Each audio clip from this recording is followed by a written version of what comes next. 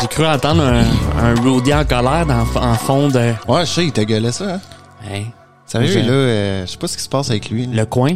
Tu sais, on va l'envoyer au petit coin.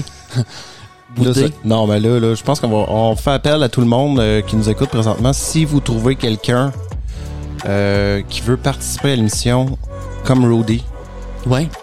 Puis qui est écoutant. Docile, écoutant, qui arrête pas. Lui, il gueule. Ouais. Qu'on dit caractère de merde. Caractère de merde, sérieux, moi. Plus capable, toi? Il me reste encore un petit peu de lousse. Je suis capable. C'est bien. Ouais. Bon, ben, bienvenue au laboratoire d'idées, tout le monde. On est le 24 février 2714. Oh, ça sonne peut-être. Ça se peut que ça se dure jusque-là. Ouais. Parce que tu lègues-tu ta part du laboratoire d'idées à ton fils? Quand, tu sais, mettons, comme il va prendre tes suites. Non? Non. Ben, on pourrait. Ouais. Fait que, moi, tout, je vais faire la même chose, puis ça va se... Ouais. Okay. Tu comprends la chaîne? En 2714, tu penses. Ouais. Là, on serait à, mettons, 700 ans. Ça veut dire qu'il y aurait encore 7-8 générations, mettons. Ah, plus que ça, une douzaine. Ah non, oui. 12, 13, facile. Mettons une génération, Une génération aux 20-25 ans, à peu près. Ouais. Quand même, hein. Ça sera pas peur. Puis, ta semaine, Steph? Bonne semaine. Bonne semaine? Ouais. Travailler fort, jouer dans le coin. On a joué dans un coin, écoute, je pense qu'on a joué dans un coin. Non, mais on veut pas... C'est une blague. Non, on les aime, les joueurs de hockey. Ouais. J'écoute pas ça. Ah non, je suis pas tant, moi non plus. Pas tant, ouais. Mais c'est ça, des petites blagues entre nous, là. Ben oui, presque personne. Ben, tout d'abord, on veut remercier nos auditeurs. Il y a encore du nouveau monde. Oui. On est chanceux. Ouais. On est chanceux, sérieux. Du monde des États-Unis. Oui, qui est en même étonné. Ouais. Californie, Caroline du Nord, si je me trompe pas, puis New York. New York aussi, ouais. Big Apple. Oh, la grosse pomme. Grosse pomme. Ouais. Mais non, c'est ça, écoute. Mais je sais que les Américains ont un petit pourcentage de population francophone. Ça doit être des Mais je pensais qu'ils étaient plus en Nouvelle-Orléans, en Louisiane. Oui, mais tu sais, principalement. Ça peut être aussi des Québécois qui habitent là-bas. Ah aussi, c'est vrai. Ça se peut. Dit, wow, ils ont bien du talent, ces gars-là. Ouais. Écoutez ça. Sauf que, faut vivre à New York, ça coûte une beurrée. Oui. Ben, c'est un rein par jour. Oui. Okay. Fait qu'au bout de 2 jours, t'as plus rien. C'est ça, ouais. Là, tu passes aux organes, je sais pas quel autre organe, on pourrait. T'as 2 reins, mettons. T'as des, ouais, non, mais l'appendice, moi, elle s'enlève.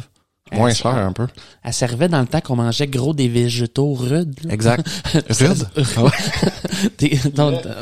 Ça l'aidait à digérer le tout. Mais quel genre de végétaux rudes, mettons, une fougère? Ah, pas mal. La fougère. La fougère préhistorique. Ouais. Tu sais, à grosses feuilles, là. Elle était rude. Ouais. Ça grottait à la gorge un peu. Parce que les ruminants, ils ont 4 estomacs pour digérer ça. Oui, de les la vaches. Ouais. Ça te prend. Mais je sais pas même. C'est pas 7 estomacs? Non, 4. 4? 7, je veux voir. Je demande à voir. Ben, je sais pas. Je check ça pour le fun. La vache. Tu vas voir 4 estomacs. Combien d'estomacs? Non, écoute, j'ai pas le temps, là, ça va prendre du temps. Le monde va dire, ben voyons, il check-tu vraiment? La vache? Ben, pas en nombre, on aurait vraiment checké. Ça, si on a des agriculteurs qui nous écoutent, combien d'estomacs une vache? 4? 4. Tu sais, c'est... Imagine si on aurait 4 estomacs. Tu te bouffes un Big Mac, genre 1 heure et demie plus tard. T'as le pain dans un, la viande dans l'autre. Tu sais, chaque estomac, c'est... Puis là, il remonte ça un peu dans la bouche, puis là, il repart ça. Ouais. Oh. Ouf. Pas sûr. Je suis content de mon seul estomac. Oui. Ouais. Moi, je mets tout dedans, puis ça sort tout à la même place. Ça sort. C'est quand même étonnant. Puis aussi, encore, merci aux gens de la France, encore de la Belgique, de l'Allemagne. Toujours. Ouais. Vraiment. Ouais. Écoute, on peut pas demander mieux. Non. Ben là, t'as des chèques, là? Ouais, ben, j'y arrivais. Ouais. En euros? Ouais, non, on parlait tantôt d'un marathon, on pourrait faire un marathon, ouais, vous me dire. On choisit, mettons, une cause, Cancer du sang. cause perdue, notre Rudy. Ah donc, oui. on ramasse des fonds. Le cancer du Rudy. Ouais, c'est ça. Moi, j'aurais plus la grève de cerveau, je pense. Mais ça, c'est chiant. Il va s'en aller, là. Ouais. Il est rouge. Ouais. Oh. Il est choqué. Il saigne un peu du nez. Ouais, bon. ouais. Mais non, c'est ça. Sinon, ben là, écoute, ça suffit le niaisage. J'ai une bonne réponse. Ça a été quand même un bon podcast la semaine passée. Ouais. Puis là, je veux pas trop. Je sais que t'as quand même pas mal de stock, je pense, à soir. Quand même. Ouais. Tu me parlais de 110 pages, t'as dégraissé. Ouais, oui, j'ai épuré, dégraissé, ramifié. Ramifié. Ouais. J'aime le ramifié. Mais je veux juste, Steph, te parler. Ouais. Cette semaine, j'ai écouté un petit documentaire. Mais j'ai écouté un documentaire sur Netflix. Ça s'appelle Le sang des Murdoch. Écoute, ça s'appelle, c'est ça, Le sang des Murdoch, scandale en Caroline du Sud. Wow. Écoute, moi, je me disais, bon, problème de riches. Ouais. Genre, en tout cas. Écoute, ça se passe à Hampton, dans le fond, en Caroline du Sud. Tu sais, c'est les tribulations un peu d'une richissime famille d'avocats. Mais, écoute, cette famille-là, ils ont, de père en fils, écoute, ils ont une firme d'avocats, puis tout ça. Ouais. Puis on suit, dans le fond, un peu ce qui est arrivé avec le plus jeune Paul Murdoch. On suit aussi son père Alec Murdoch et Buster Murdoch, excuse-moi. Écoute, là, je veux pas trop parce que si je parle un peu de ce qui se passe dans écoute, c'est 3 épisodes. Okay. C'est 3 épisodes, puis écoute, on parle de détournement de fonds. On parle d'influence importante sur la police. Écoute, meurtre, alcool, en tout cas. Au début, là, à eux autres mêmes. Ben non, c'est pas, non, pas tellement. C'est non? qu'il se passe des trucs, qui sont liés à cette famille-là, Puis là, on se rend compte que cette famille-là a tellement d'influence qu'elle est capable d'étouffer des trucs qui se sont passés. Avec leur fils, Paul Murdoch et Buster Murdoch. Mais, écoute, je veux pas trop vous en dire parce que le 3e épisode, le dernier épisode, en fait, c'est là qu'il y a tous les gros punchs. Écoute, le fils Paul Murdoch, qui était un jeune de, je pense c'est 21-22 ans, écoute, c'est un alcoolique,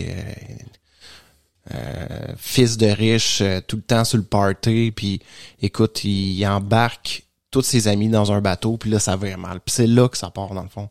Puis là, on voit toute l'espèce de spirale, qui va mener à des meurtres. En tout cas, c'est incroyable. Je te dirais que la 3, écoute, je m'entendais vraiment pas ça. Au début, tu sais, j'écoutais ça, là, tu sais. Là, c'est sûr que t'as les victimes qui parlent au début. Puis là, tu sais, je veux pas paraître comme sans cœur, mais tu dis, bon, problème de riche, puis tout. Puis là, tu te rends compte, à force d'écouter les 3 épisodes, les 3 épisodes du documentaire, que là, ça va profondément loin. Puis là, c'est là que je veux juste finir là-dessus, dans le fond, parce que c'est juste que ça fait comme un parallèle aussi avec, tu sais, les familles influentes aux États-Unis. Oui.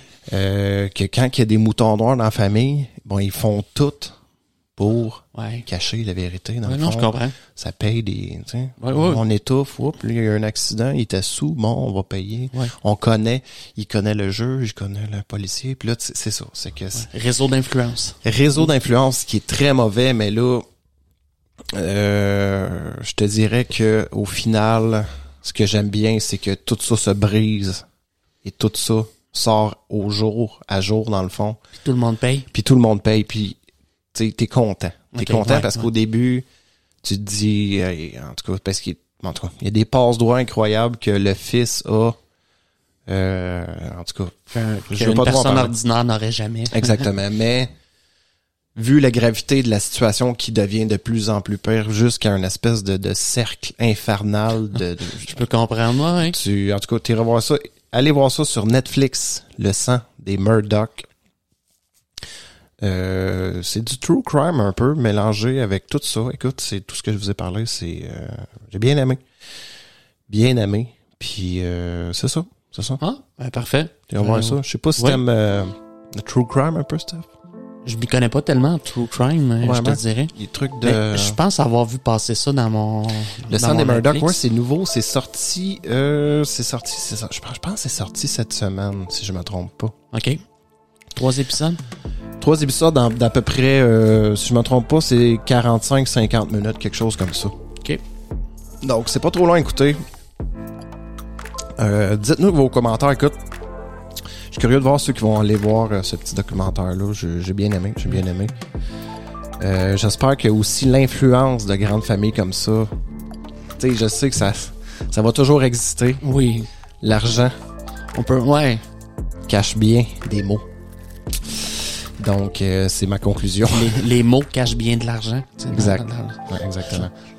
Fait qu'on vous revient tout de suite avec le sujet à Steph. Yes, sir.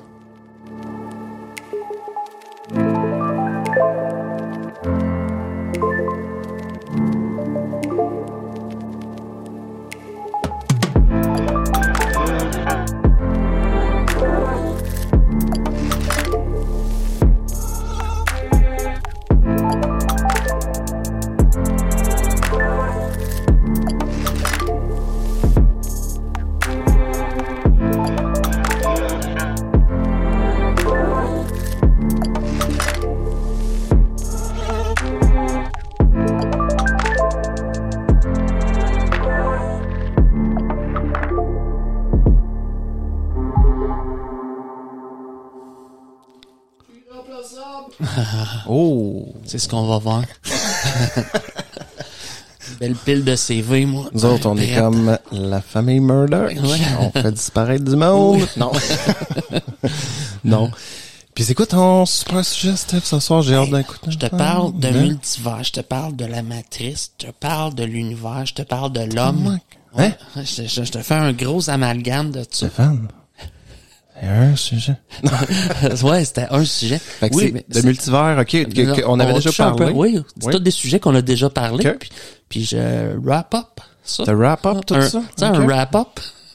Oui, c'est légal comme terme. Ouais, ben wrap-up, d'habitude, c'est comme wrap-up. Ouais, tu sais, un emballage supérieur. Oui, t'emballes. OK. C'est comme t'emballer quelque chose. OK. Fait que tu touches à des sujets qu'on... dans le fond, tu vas faire des liens un peu avec le multivers. Tout ça est lié parce que je me suis dit, tu sais, on a eu Guy, qui est venu nous voir, qui nous parlait du théorème de Fermi, de la possibilité de trouver de la vie ailleurs. Ouais. Donc, je me suis un peu inspiré de ça, mais je me suis dit, le défi que nous avons en tant qu'humanité, c'est de survivre à nous-mêmes et de survivre à l'univers. OK? Oui. Au point où ce qu'on en est maintenant, c'est quoi les solutions qu'on a pour vivre éternellement ou pour prospérer éternellement? Il y en a pas tant que ça, tu sais. Il faut que ça avance. Tu veux dire? En tant qu'humanité, c'est ça exactement. Avec les connaissances qu'on a aujourd'hui, ça amène le tout à quelques possibilités. Ouais. C'est ça. Mais il y a quand même des solutions qui existent, qu'on pourrait faire, que j'ai trouvé, que je connaissais pas. Tu sais, on parle des changements climatiques aussi, en plus, qui sont qu'on détériore la planète. Ouais. Mais il y a quand même des solutions, mais c'est ça. Je pense que là-dessus, ça va être notre sagesse, là. Notre sagesse humaine, elle va-tu se manifester ou elle se manifestera pas? Moi, je vous présente qu'est-ce qui est possible ce soir, qu'est-ce qu'on peut faire pour... Faut pas t'oublier qu'on a quand même 10 000 ans d'idiotie compilés. Non, mais ça va être négatif, là. Ouais, mais est-ce qu'on va apprendre de tout ça? Ouais. Fait que je vous donne selon moi, c'est une recherche que j'ai faite personnelle. Je me suis dit, de quelle façon est-ce qu'on peut penser survivre puis prospérer, parce qu'on sait que notre soleil est pas éternel. Donc, non, au changement climatique, on va être dans la merde si on fait pas de quoi. Exactement. Il faut tout le temps qu'on se réinvente, peu importe où ce qu'on est. Puis il y a comme pas vraiment de fin. Notre soleil, il parlait de combien de millions? Il reste-tu quelques millions d'années? Quelques milliards, je pense. Oh. Ouais, je pense quand même. On n'est pas si peu. Ok. Mais quelques milliards, dont le dernier milliard où il est en expansion, je pense. Puis qu'on finit par tout absorber, il je pense. absorbe tout, il finit par ouais. tout absorber les planètes de son... Fait que de là, faut penser à se bouger le derrière, sortir de la planète. Puis là, à un moment donné, tu vas me dire, oui, on va ailleurs dans l'univers. Mais là, si on arrive à la fin de l'univers, on s'en va où? C'est là qu'on a besoin de savoir s'il y a des multivers. Tu vas toucher un peu, tu touches un peu aussi à l'apocalypse. Oui, aussi. Okay. Aussi. Apocalypse, je te parlais de c'est ça, là, c'est comme les solutions, adaptées au goût du jour, les solutions qu'on a, tu sais, que j'ai explorées. Vas-y. Que j'ai trouvé de l'information surtout, là. C'était difficile, il y a des choses plus ou moins. Ouais, c'est ça. Fait que c'est comme une dissertation que tu fais, là. Une dissertation. Incroyable. Ouais. J'avais une production écrite, tu sais, on faisait ça. Oui, la production écrite. L'événement perturbateur. Oui. Oui, ça, c'était dans le récit, je pense. Ouais, on faisait un récit. Production orale aussi qu'il fallait. T'étais-tu stressé, toi? Avant d'aller faire ça devant la classe? Ouais, souvent. Moi, c'était ma... Moi, c'était le pet de sauce. Oh! Ouh! Ouais. J'espère que ça t'arrivait debout ou quand même ouvert? Ben, dans le fond, on m'avait, tu sais, moi, excuse-moi. Le bon vieux pet de sauce qui t'annonce. Excusez.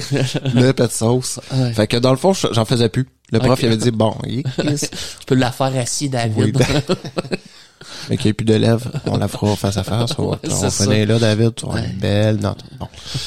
Fait que c'est ça, vas-y, mon Steph, je t'écoute. OK, on passe ça. Fait que sommes-nous seuls dans l'univers? Mais la vraie question est, pouvons-nous survivre? Ouais.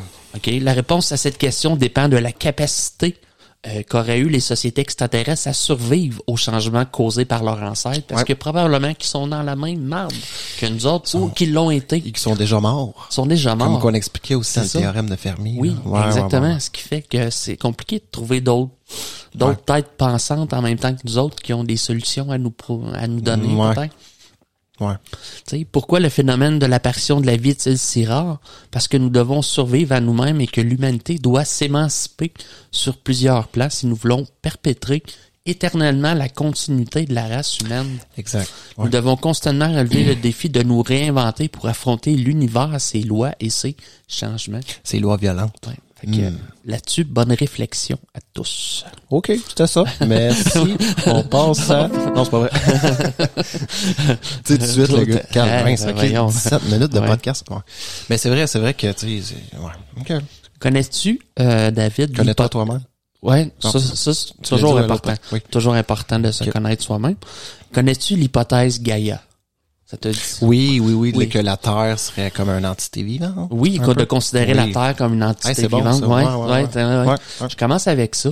Interviewé chez lui à Rochester, à New York, Adam Frank explique comment la communauté scientifique a commencé à reconnaître l'hypothèse Gaïa après l'avoir rejetée en raison de ses connotations New Age. L'hypothèse Gaïa, comme telle, est appelée également hypothèse biogéochimique. Ouais. Est une hypothèse controversée, initialement avancée en 1970 par le climatologue anglais James Lovelock, en collaboration avec la microbiologiste américaine Lynn Margulis. Mais également évoquée par d'autres scientifiques avant eux, selon laquelle la Terre serait un système physiologique dynamique qui inclut la biosphère et maintient notre planète depuis plus de 3 milliards d'années en harmonie avec la vie. Oui, j'ai entendu parler de ça. Ouais. Il y a différentes strates. Je sais pas s'il en parle un peu là-dedans. Là. Oui. OK, ouais. L'ensemble des êtres vivants sur Terre formerait ainsi un vaste super-organisme appelé Gaïa, d'après le nom de la déesse de la mythologie grecque personnifiant la Terre. OK. Réalisant l'autorégulation de ses composants pour favoriser la vie. Un exemple cité par Lovelock à l'appui de son hypothèse est la composition de l'atmosphère qui aurait été autorégulée au cours du temps de manière à permettre le développement et le maintien de la vie. Nice. Ouais. OK. C'est un peu le même principe que la onosphère, je pense. Que l'humanité aurait une seule et même conscience qui serait liée dans le fond. Je sais pas, c'est la théorie de l'onosphère, je pense, quelque chose comme ça. OK, là. oui. Je faut peut-être en parler, ou en tout cas. Oui, non, mais je comprends. Okay. C'est que faut concevoir notre planète Terre comme une entité à elle seule, avec des humains, autant les facteurs physiques que les facteurs humains et ainsi de suite, là. L'hypothèse Gaïa, qui s'est déclinée en plusieurs théories, repose sur un modèle scientifique qui se fonde sur plusieurs constatations écologiques, climatologiques, géologiques ou encore biologiques, à travers la notion d'éco-évolution, notamment appelée science du système Terre. Il en résulte un pronostic alarmiste quant à l'avenir de la biosphère face aux défis du changement climatique, notamment. Mm-hmm. L'hypothèse Gaïa est développée par James Lovelock dans plusieurs ouvrages, dont La Terre est un être vivant. L'hypothèse Gaïa, c'était quand même en 79. Ça a été émis. Quand même, Les âges de Gaïa, ensuite en 90. Et Gaïa, une médecine pour la planète en 2001. Et La revanche de Gaïa en 2006. Ce dernier brosse le tableau d'une planète devenue inhabitable pour l'homme. D'autres scientifiques comme Lynn Margulis, qu'on parlait tantôt, reprennent l'hypothèse de Gaïa qui, depuis les travaux de Lovelock, a fait l'objet d'une abondante littérature scientifique et philosophique. Du modèle géo-biochimique est née la géophysiologie, qui, dans la continuité de l'hypothèse Gaïa, propose d'étudier toutes les interactions existantes au sein du système Terre. Nice, ok. Je savais pas qu'il y avait vraiment il y avait vraiment une recherche scientifique de la part de ces deux personnes-là, dans le fond. OK. Oui, mais c'est-tu beaucoup philosophique, dans le fond, leur affaire? Théorique? Est-ce qu'ils vont nous amener un peu des... Non, parce que, comme je disais, comme beaucoup de sciences, ils se sont servis de toutes les sciences pour expliquer, donner un modèle climatique, donner un modèle. Okay. Tu sais, faut que tu te rends compte que, tu sais, comment je te dirais, tu sais, souvent on dit la biodiversité, faut pas la perdre parce que, mettons, t'as moins de biodiversité, t'as moins de telle espèce d'animaux, ce qui fait, tu sais, ça l'impacte. Ça l'impacte exactement l'être humain. Exactement. Exact. Pour ça qu'il faut concevoir ça comme un super organisme. Exact. Toute la planète.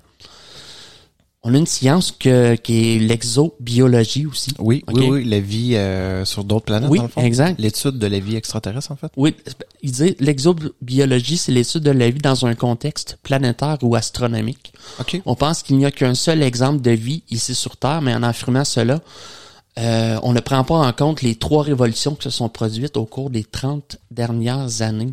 Les visites d'autres planètes de notre système solaire correspondent à la première révolution. Nous avons envoyé des sondes sur à peu près tous les objets célestes, dont Mars, du système solaire. Ouais. Cela nous a permis d'en savoir plus sur le climat et sur la façon dont les planètes fonctionnent de manière générale. Par exemple, vous pouvez télécharger une application qui vous donne la météo sur Mars.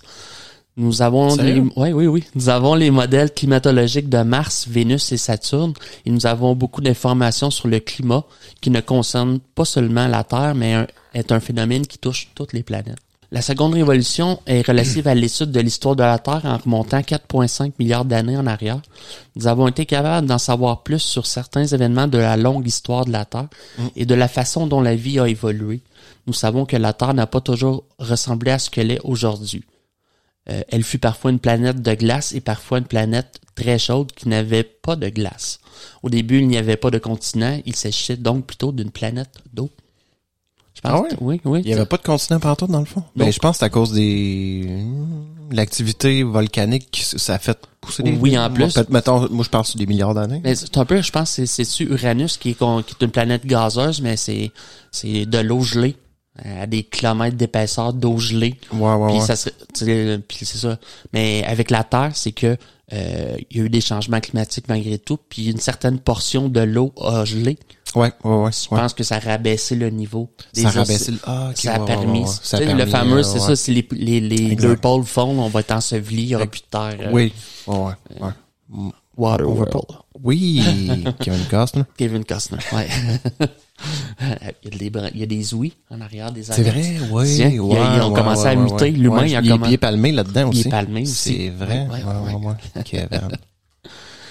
Donc, la dernière évolution, c'est celle des exoplanètes. En 1985, on ne savait pas s'il existait dans l'univers des étoiles avec des planètes en orbite autour d'elles. Ouais. Désormais, nous savons qu'il y a des dizaines de milliers de milliards de planètes dans l'univers qui se trouvent dans la zone idéale pour que la vie se développe. Ouais. Ces 3 révolutions ont modifié notre perception de la vie et des planètes, mais aussi notre réflexion sur les exocivilisations. Ça fait pas tant longtemps. Pas tant longtemps qu'on sait ça non plus. J'en viens à l'idée qu'on est considérés comme des adolescents cosmiques, nous autres, l'humain. Tu sais, on parlait c'est ça. Oui. On parlait des de type 1, tu sais, là, Guy, quand il était venu nous parler du théorème de Fermi. Oui. On n'était même pas de type 1. Là. Non. On est vraiment, ado. On est ado, OK? Ado. Puis notre test pour passer à l'âge adulte, c'est les changements climatiques. Il est poché. On a skippé des cours en salle, là. Mais, on n'a pas le droit à un deuxième essai. Ouais, tu sais, des fois, tu pochais ton examen, tu sais, pis il dit, regarde, tu vas le repasser, là, tu vas poser les mêmes questions. D'autres, on amenait 200-300 piastres. Ouais. Le pot de vin au professeur. La famille Murdoch. Oui, c'est ça. Encore tout le temps. Cette idée de l'adolescent cosmique signifie que nous sommes une très jeune espèce qui arrive seulement à l'âge adulte.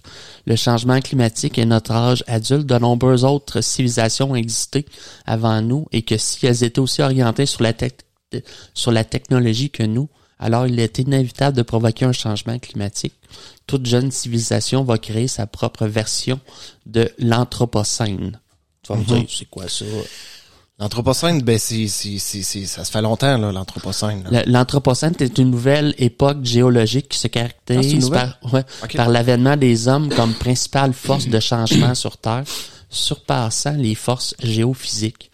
C'est l'âge des humains, celui d'un désordre planétaire inédit. On fout la merde. Oui. Mais comme tu disais tantôt, tu disais, on a comme pas le choix de... selon notre modèle, c'est sûr qu'on n'a pas le choix de briser la Terre, même pas. Mais consommer, vu qu'on consomme beaucoup de ressources, c'est inévitable. On est une machine inarrêtable, David.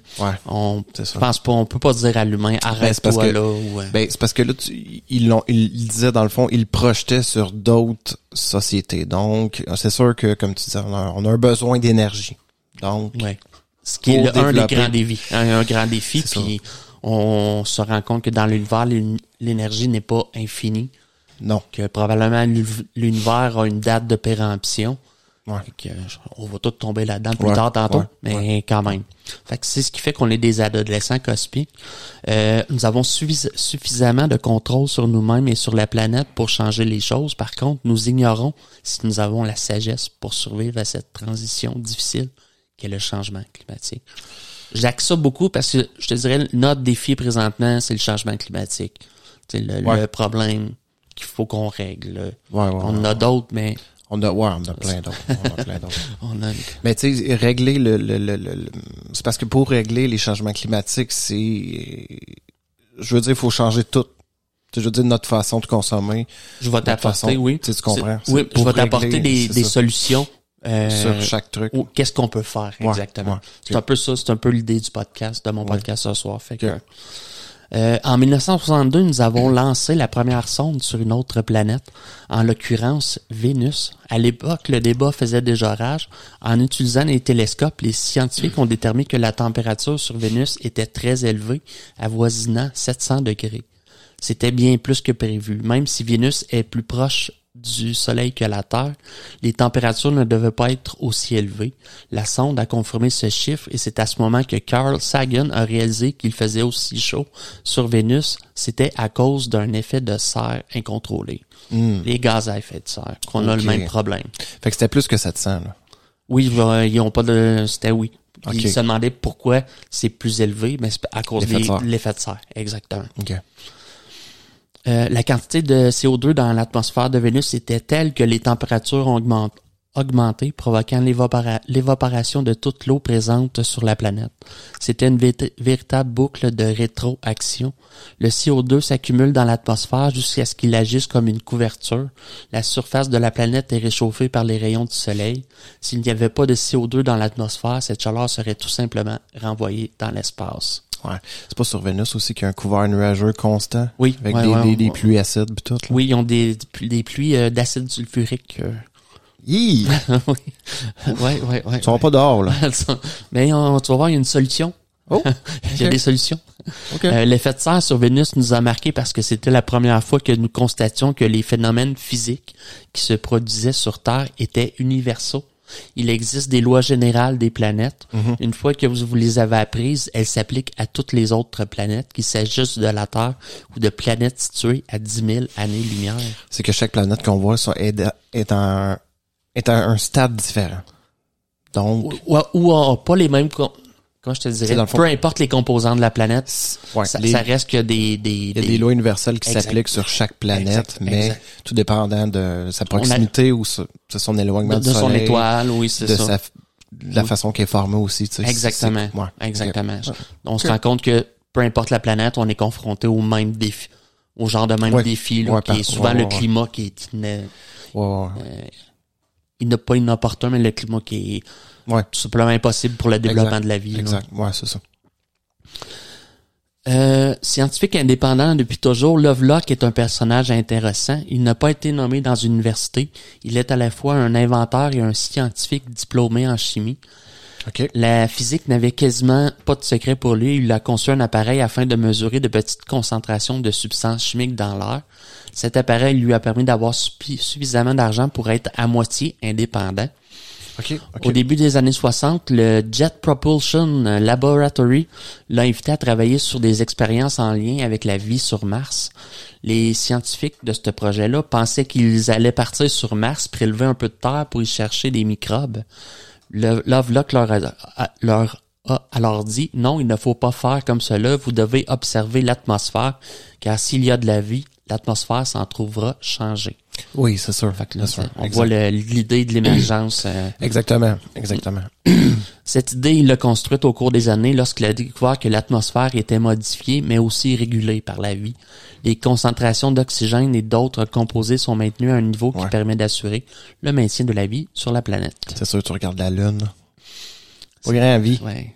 Il y a surtout zéro atmosphère. Pas d'atmosphère. Il fait... Je pense que le jour, c'est plus 150, la nuit, moins 150. Là. Ouais, c'est relax. 300 degrés de décor, tu sais, c'est... Oui, prends un bon, bien là. Ça te fait une bonne isolation. Oui. Puis une bonne air climatique. Oui, les deux. Les deux. Ouais, c'est vrai. Lynn Margulis, la célèbre biologiste, cherchait à savoir comment les microbes pouvaient réguler de la façon dont la Terre se comportait. Lynn était la première femme de Carl Sagan.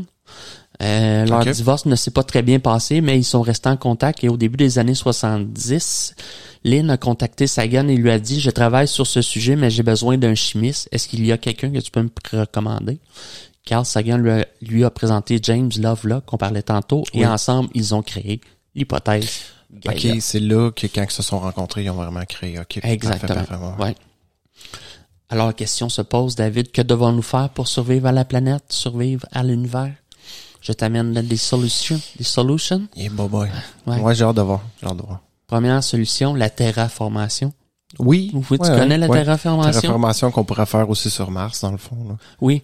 La terraformation de l'anglais terraforming d'une planète, d'un satellite naturel ou d'un autre corps céleste. Exact. Et le processus consistant à transformer l'environnement naturel de ce corps céleste afin de le rendre habitable par l'homme en réunissant les conditions nécessaires à la vie de type terrestre. En pratique, il s'agit généralement de modifier la composition de son atmosphère, sa température et éventuellement sa biosphère en les rapprochant des caractéristiques terrestres. Ouais. Le concept relève aujourd'hui de la science-fiction car si des solutions techniques ont été esquissées, celles qui nécessitent des moyens hors de portée de nos sociétés sans garantie de parvenir aux résultats souhaités. La terraformation de la planète Mars, dont les caractéristiques ont été proches de notre Terre, est le cas le plus souvent étudié. Les techniques permettant d'enclencher le processus de terraformation les plus souvent évoquées sont celles détaillées par Robert Zubrin et Christopher McKay. Installation de miroirs géants en orbite, de 125 km de rayon et de 200 000 tonnes, pour faire fondre les calottes glaciaires et créer une atmosphère dense, activant l'effet de serre. OK. Fait que tu comprends? Je comprends. On fait fondre la glace sur Mars. Ouais. C'est ça.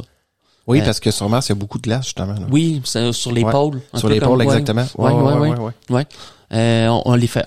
Les calottes glaciaires créent une atmosphère dense activant l'effet de serre.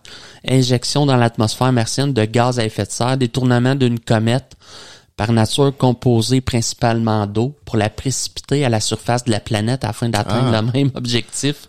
Ouais. Ça c'est quand même. Ouais. Tu sais, c'est spectaculaire. Oui, okay. oui. Ouais, c'est bon. OK. Le processus de terraformation est un processus long dont l'aboutissement pourrait prendre des centaines d'années, voire des centaines de milliers d'années. Oui, ben c'est ça, j'allais dire, c'est ça, je me disais, tu peux pas faire ça, là, parce que même Elon Musk, qui était passé à Joe Rogan, parlait de terraformation au niveau de la planète Mars, mais je pense qu'on parle de quelque chose qui c'est sur des générations et des générations, là, avant de pouvoir avoir une atmosphère qui est un peu viable. Puis on va le voir tantôt aussi, Mars a un tiers de l'attraction terrestre, de la gravité. La gravité, c'est ça. Puis je pense pas que ça serait bon tu sais, mettons, de procréer là-bas. Je sais pas, tu sais, peut-être les humains à long terme, le corps s'adapterait, mais sur beaucoup de générations, je pense sur des milliers d'années peut-être. Je pense, puis c'est en attendant cette évolution-là, faudrait faire des exercices à un niveau assez incroyable pour se maintenir, c'est ça. Extrême, parce que même avec le niveau d'exercice extrême qu'ils font déjà dans l'espace,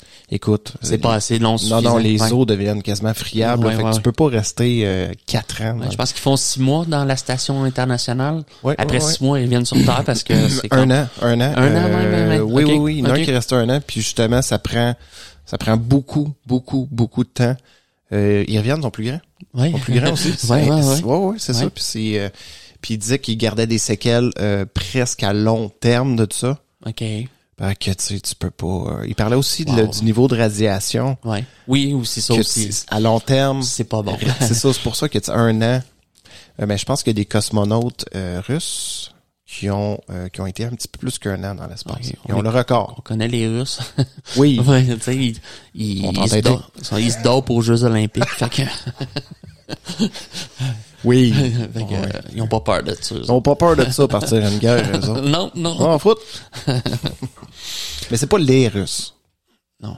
La Russie. Oui, non, mais c'est pas le peuple. Non, c'est pas le peuple. C'est pas le peuple. C'est Poutine.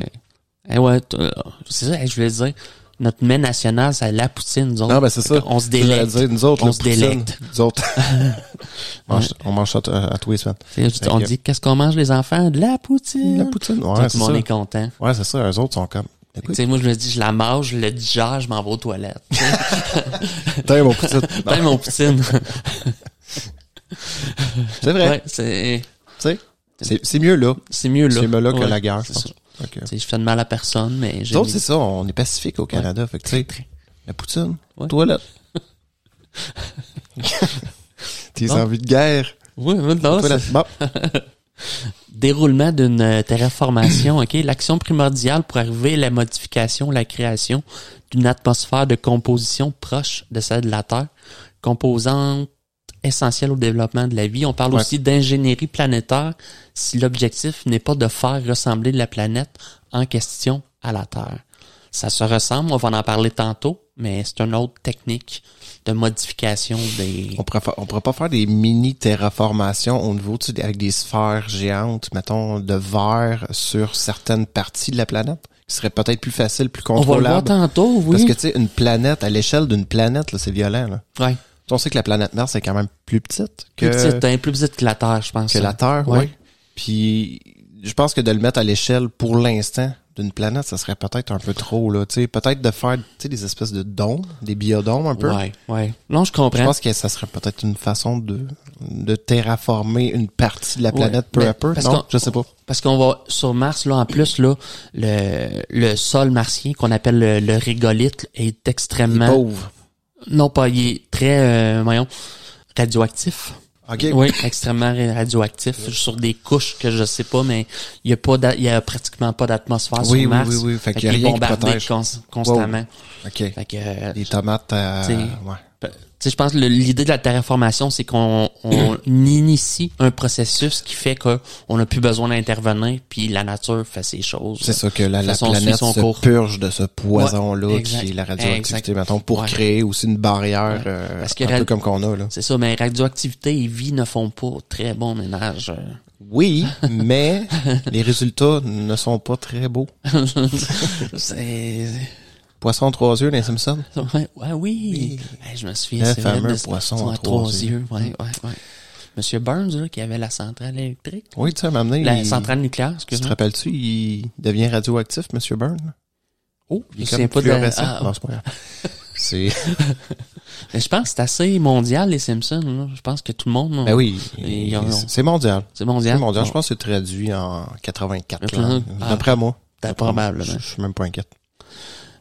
Chaque candidat à la terraformation présente des conditions qui lui sont propres, rendant le processus spécifique pour chacun d'eux.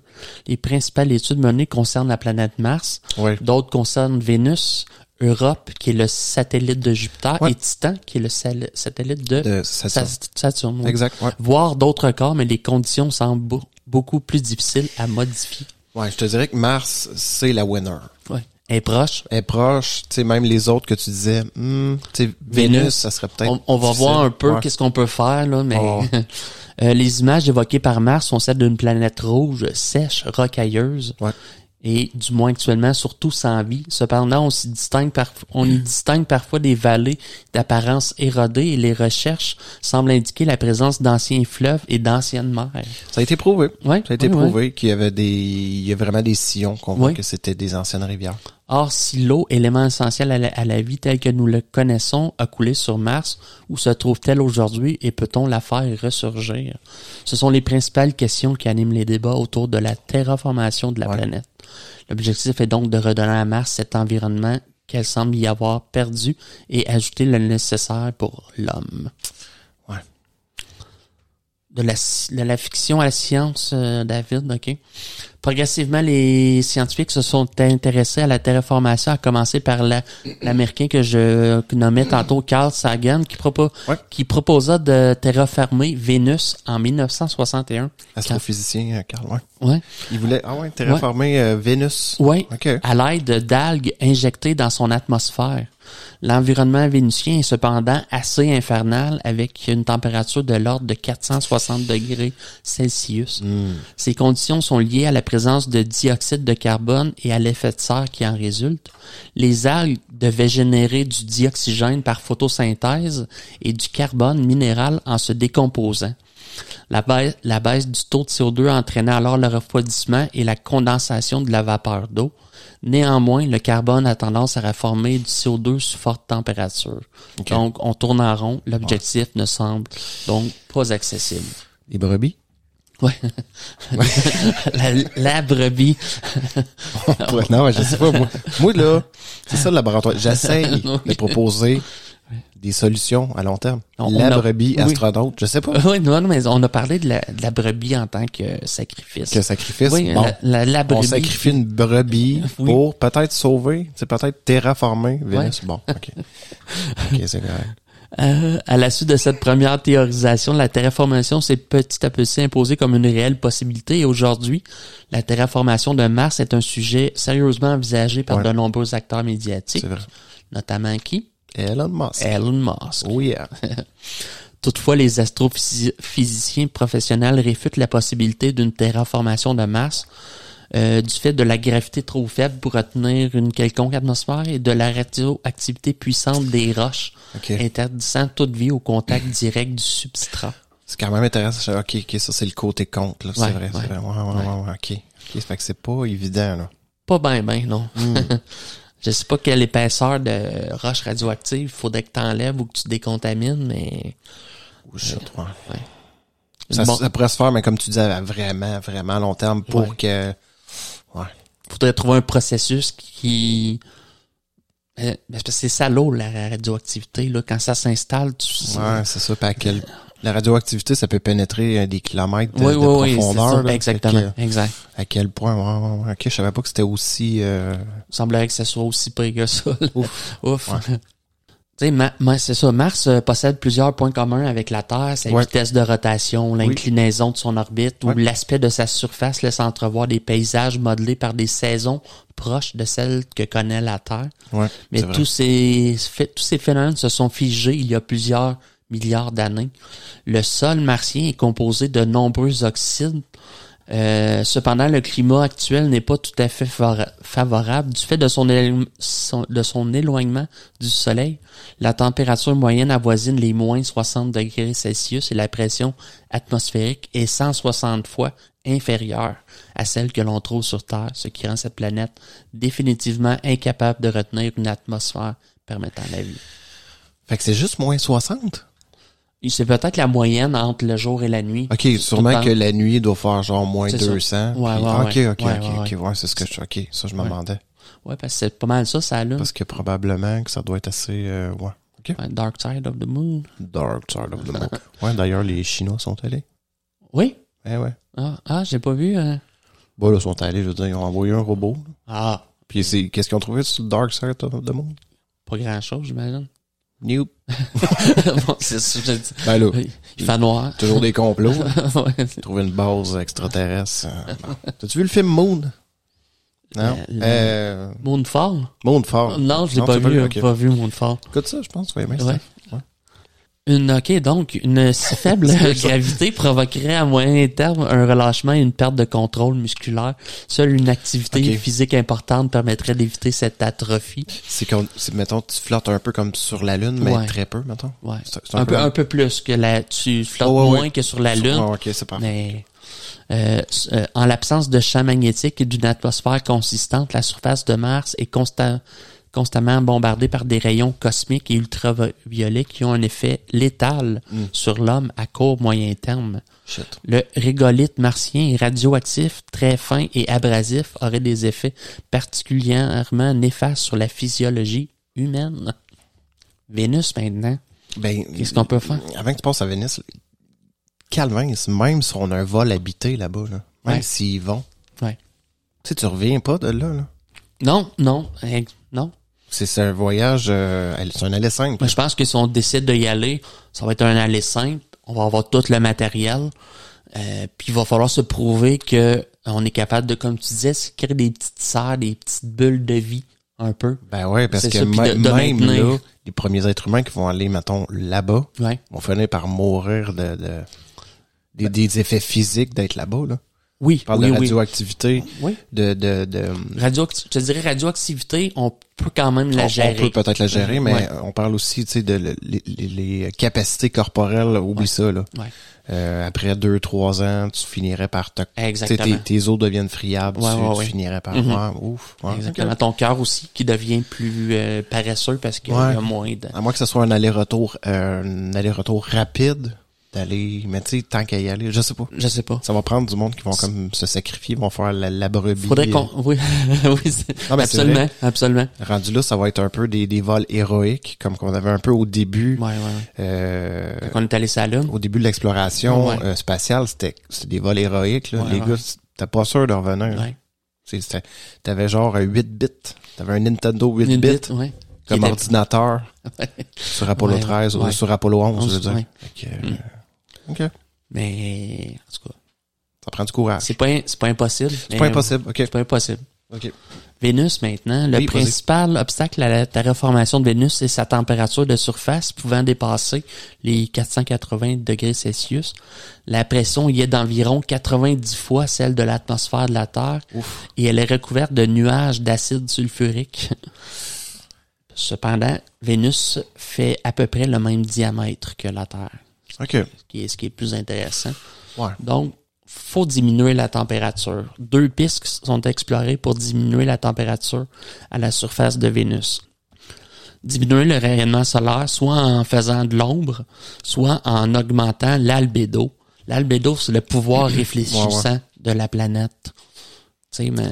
OK. Ouais. OK. C'est ça qu'on appelle... Ça. Ouais, d'augmenter la réflexion. D'augmenter, OK. Pour diminuer la quantité des rayons lumineux absorbés, qui soient le plus possible reflétés.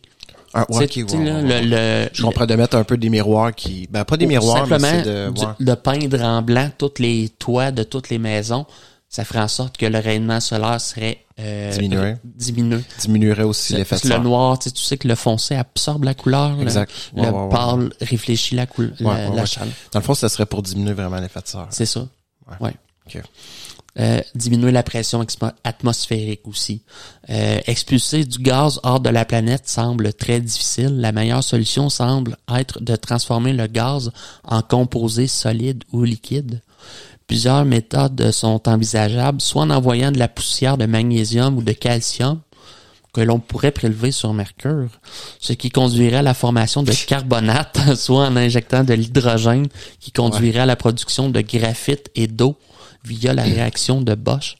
Une autre solution serait d'introduire des organismes vivants comme des bactéries extrémophiles. Okay. Oui, c'est des bactéries qui un peu comme qui réussissent à vivre dans des conditions extrêmes. Comme les comment ils appellent, t'as dit là, les protozoaires ou les non pas les on avait parlé un peu, ouais. ça se met en phase, en stase là, quand ça peut dans le zéro absolu. Oui. Pas de trouble.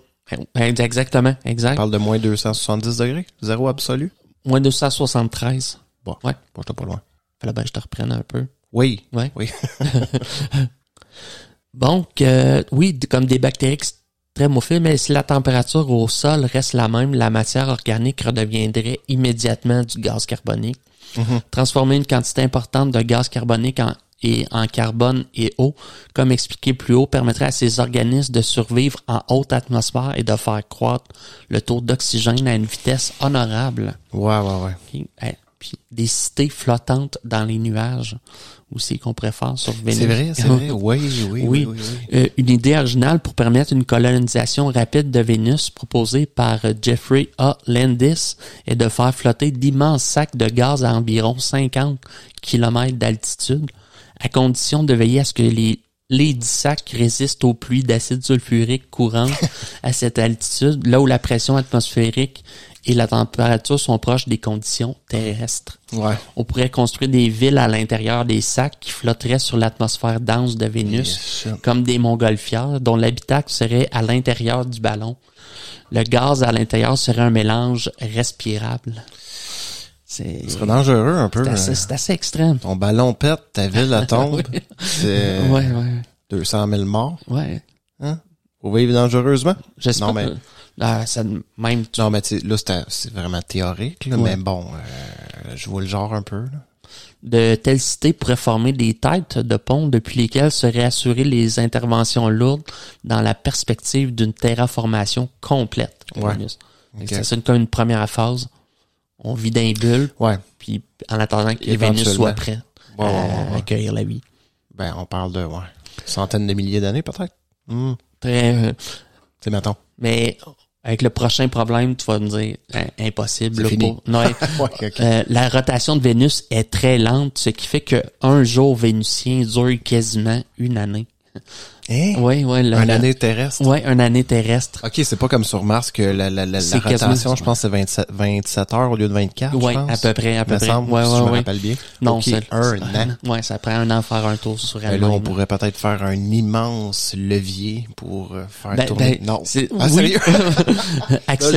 Oui, non, mais accélérer la rotation demanderait une énergie colossale, sans même préciser le moyen d'exercer un couple significatif à l'échelle de cette planète. Fait que, ouais. C'est dans quel film que j'ai vu récemment, non? Qui déplace la Terre. Oh! Déplace la Terre. Ça me dit quelque chose. Allez voir sur Netflix, il y a un film, Colin, j'ai vu ça rapidement. Sur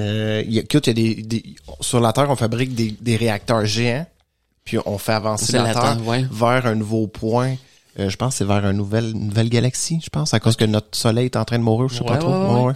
OK. C'est un film chinois ou japonais, je pense. Ça me dit quelque chose, me semble. Ça, en tout cas, on en reparlera peut-être au prochain podcast, mais tu me dis ça, je me dis, OK, c'est peut-être possible, mais ouf, ouais. Je te parle un peu maintenant d'ingénierie planétaire. Je te disais terraformation, ingénierie planétaire qui est un petit peu différent. L'ingénierie planétaire est l'application de la technologie dans le but de modifier les propriétés globales d'une planète. L'objectif de ce processus théorique est généralement de rendre d'autres mondes habitables pour la vie. La forme probablement la plus connue d'ingénierie planétaire est la terraformation. D'autres types d'ingénierie planétaire inclut l'écopoïèse, l'introduction d'un écosystème dans un environnement dépourvues de vie. L'ingénierie planétaire tient pour le moment essentiellement du domaine de la science-fiction, si ce n'est que le réchauffement climatique sur la Terre montre que l'humain peut causer des changements à l'échelle globale. Mm-hmm. Je te parle de géo-ingénierie. La géo-ingénierie consiste en l'application de techniques d'ingénierie planétaire à la Terre. Les propositions récentes se réfèrent principalement à des méthodes pour lutter contre le réchauffement planétaire, soit par retrait du dioxyde de carbone de l'atmosphère, soit par le biais de la gestion du rayonnement solaire, par exemple en utilisant des miroirs dans l'espace, afin de compenser les effets du réchauffement dû au changement climatique. La géo-ingénierie est l'ensemble des techniques qui visent à manipuler et modifier le climat et l'environnement de la Terre et par extension d'une planète en première intention et à grande échelle. L'objectif est généralement correctif plus que préventif. Le préventif revêt plutôt du génie écologique et de l'éco-conception. Elle ne doit pas être confondue avec la géo-ingénierie du sous-sol, qui est d'autres choses. Qui est pas pareil. Qui est pas la terraformation, dans le fond, ça prendrait tout ça. C'est sûr que ça va prendre tout ça, là. Oui, avec la géo-ingénierie, c'est qu'on veut changer certains paramètres d'une planète. Exact. On veut pas nécessairement la faire peut-être pour la vie. On veut peut-être qu'elle ait... je sais, il va falloir utiliser toutes ces sciences-là, mettons, si on voudrait terraformer. Exactement. Depuis plus de 30 ans, le GIEC, qui est le groupe d'experts intergouvernemental sur l'évolution du climat, évalue l'état des connaissances sur l'évolution du climat, ses causes, ses impacts. La plupart des scientifiques, des environnementalistes et des ingénieurs qui prennent parti pour la géo-ingénierie la voient comme une mesure additionnelle requise pour stabiliser le climat et non comme une alternative à une économie à basse émission de carbone. Les détracteurs de cette approche l'assimilent à de la pensée magique et à une prise de risque inconsidérée tant les défis à relever semblent importants, en particulier dans un contexte où les terrains à boiser ne sont pas disponibles, ce qui risque d'induire des processus d'accaparement de terres cultivables ou d'air naturel. Le GIEC a ensuite précisé qu'il ne recommandait aucune stratégie d'atténuation ou politique climatique et qu'il ne recommandait pas la géo-ingénierie comme une façon de limiter le réchauffement global à 1,5-2 degrés Celsius à la fin du siècle. OK. Dans un discours du 19 juin 2016, John Brennan, directeur de la CIA, fait part de sa circonspection pour l'ensemble des technologies rassemblées sous le vocable géo-ingénierie et en particulier pour l'injection d'aérosols dans la stratosphère. Malgré son efficacité pour inverser le réchauffement climatique, pour un coût modéré, il en pointe les risques technologiques et géopolitiques.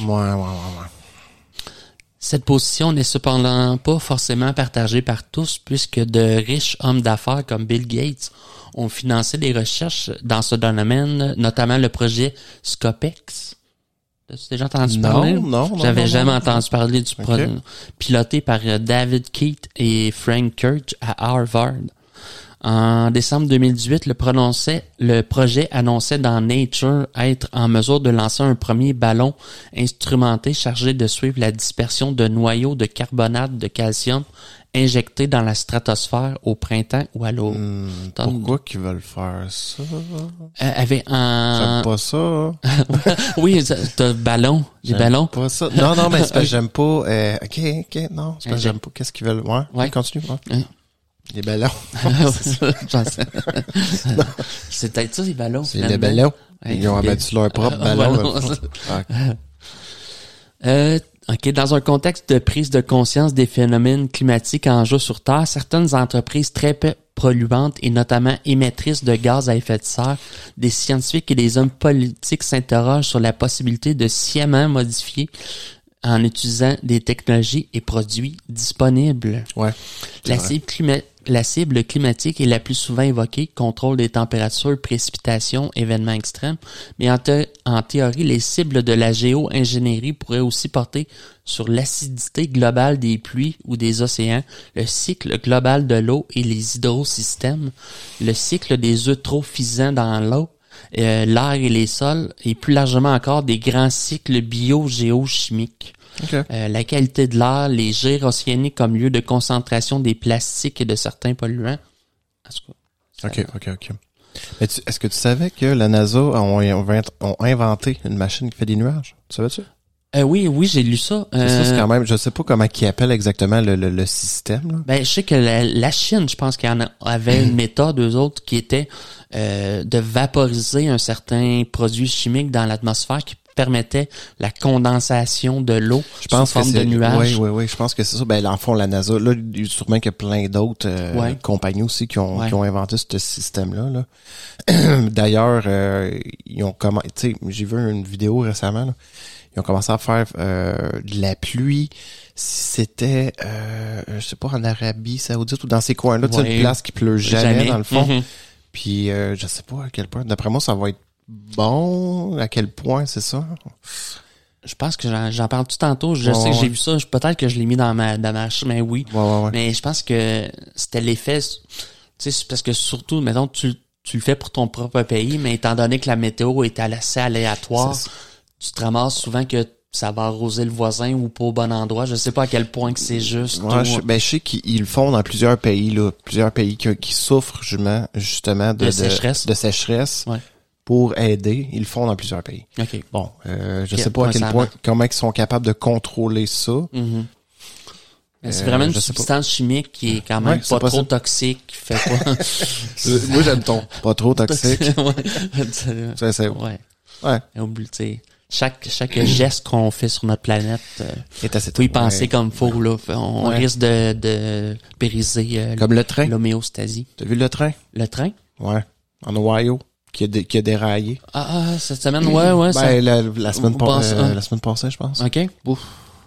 J'ai pas vu d'image de ça, mais ça. Horrible. Ah ouais? Horrible. Le nuage, ça a fait, là, c'est un train genre qui transportait du propane. Des produits chimiques. Il disait les produits chimiques exacts, là, c'est dans la ville de, en tout cas, peu importe, là. Horrible. Je peux, mais aucun sens. Il parle de milliers de poissons, je pense que de milliers de poissons morts, de volailles, puis, tu sais, dans le fond, au début, il disait que c'était pas toxique, dans le fond, pour la population. OK. Puis là, tu sais, ils se sont rendus compte vite que, puis même les autorités américaines disent encore, c'est pas si pire que ça, mais c'est pas si pire que ça. Pas tant. Là, ils ont dit à la population de pas boire l'eau, dans le fond. OK, ouais. C'est ça. Tu sais, des affaires de même, c'est, en tout cas. Ça tue une, en tout cas. Ouais, mais tu sais, même aussi, je sais pas si tu te rappelles du film avec, Deep Horizon, je pense. C'est, une truc pétrolière, un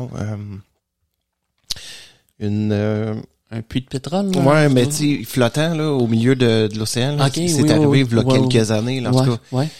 En tout cas, ça a été une catastrophe horrible. Parce que ça flotte à la surface de l'eau, là. Ça flotte à la surface. Puis là, dans le fond, le lien a comme cédé, dans le fond. Puis là, c'était des temps, tu sais, faut qu'il ait ressoudé le lien. Ouais. Puis ça a pris des semaines et des semaines pendant que le pétrole sortait à là. Côté. Ça a été une catastrophe. En tout cas, ouais. On en a plein.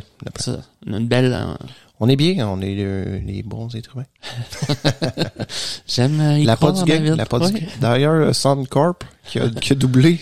C'est profit? Oui, tenez. Oh, ça? Oh, pitié. Moi, non, je vais me fâcher. C'est Suncorp, c'est ça. Excuse-moi, ouais. Moi, j'ai vu ça, j'ai vu un article là, récemment. J'étais comme, oh, pitié. Ouais. C'est encore, encore des princes puis des rois qui en arrière de Suncorp ou sont quand même... Suncorp, je sais pas. Qui possède ça? Ouais. Je sais pas, man. Et puis ils disent, tu sais, quand ils montent le gaz, ils disent tout le temps, c'est parce que là, on n'arrive pas. Mais ouais, ils ont doublé leur profit. Ben oui. En tout cas, continue mon excuse. C'est bon. Selon un rapport publié par Sheffer en 2009 pour la Royal Society, les techniques de géo-ingénierie visant à freiner ou stopper le réchauffement climatique peuvent être classées en deux grandes catégories. L'élimination du dioxyde de carbone dans l'atmosphère étant l'une des causes importantes du réchauffement climatique. Le contrôle du rayonnement solaire atteignant la Terre de manière à compenser certains effets de l'effet de serre en réduisant la quantité de rayonnement solaire absorbée par le système Terre-atmosphère. Mais la lumière solaire est source de photosynthèse, qui est la base des puits de carbone naturels et de l'alimentation humaine. Ouais. Plantation, mettons, une plantation massive à travers la planète, ça serait bon? Non? Oui, je vais t'en parler tantôt. Il y en a déjà, là, mais... C'est la solution, là, c'est ça. C'est de boiser les régions désertiques, de boiser, de planter des arbres. C'est ce que je pense. Pour stocker le carbone. C'est ça. Ouais. Exactement. Ouais. Mais j'en reparlais tantôt. Même au niveau des villes, il parlait de ça pour de planter plus d'arbres dans les villes. Ouais. Pour éviter justement la chaleur. Le smog, Tout ça. Ouais. Mm-hmm. Ouais. Fait que je vais te parler de cette injection stratosphérique d'aérosol. J'aime pas ça. Tu me parles d'aérosol dans la stratosphère. Ouais. J'aime pas ça. Après l'éruption du mont Pinatubo en 91, Paul Cruzen a proposé d'utiliser du soufre ou des dérivés soufrés sous forme d'aérosol de sulfate qui, massivement injectés dans l'atmosphère, augmenterait l'albédo, qui est la réflexion de la lumière. OK, Qui augmenterait l'albédo atmosphérique. Il s'appuie sur une simulation selon laquelle une diminution de 1,8% du rayonnement solaire atteignant la Terre suffirait à compenser le réchauffement climatique consécutif à un doublement de la quantité de dioxyde de carbone atmosphérique. OK. Ouais. Plusieurs études montrent que bien que la solution ne soit pas sans conséquences, les obstacles logistiques semblent facilement surmontables. Cette option a même été qualifiée d'extraordinairement bon marché par l'économiste Scott Barrett. Le coût estimé entre 1 et 8 milliards de dollars par an est jugé insignifiant à l'échelle de l'économie mondiale comparativement aux investissements nécessaires pour réduire les émissions de CO2. En raison de ses implications mondiales et incertitudes, le déploiement de cette technologie et même des premiers tests posent de graves problèmes de gouvernance. L'absence d'autorité mondiale et les faibles coûts induits pourraient virtuellement autoriser un pays ou un petit groupe de pays à décider seul du lancement d'un tel projet, malgré les possibles conséquences physiques, chimiques, biochimiques ou climatiques qui pourraient en découler. En particulier, ces aérosols freineront le rétablissement de la couche d'ozone protectrice et modifieraient la distribution régionale des précipitations. C'est sa solution, lui? Ça en est une. Okay. Non, mais tu sais, on est dans la merde, là. T'sais, mettons, ben dans le caca. Ouais.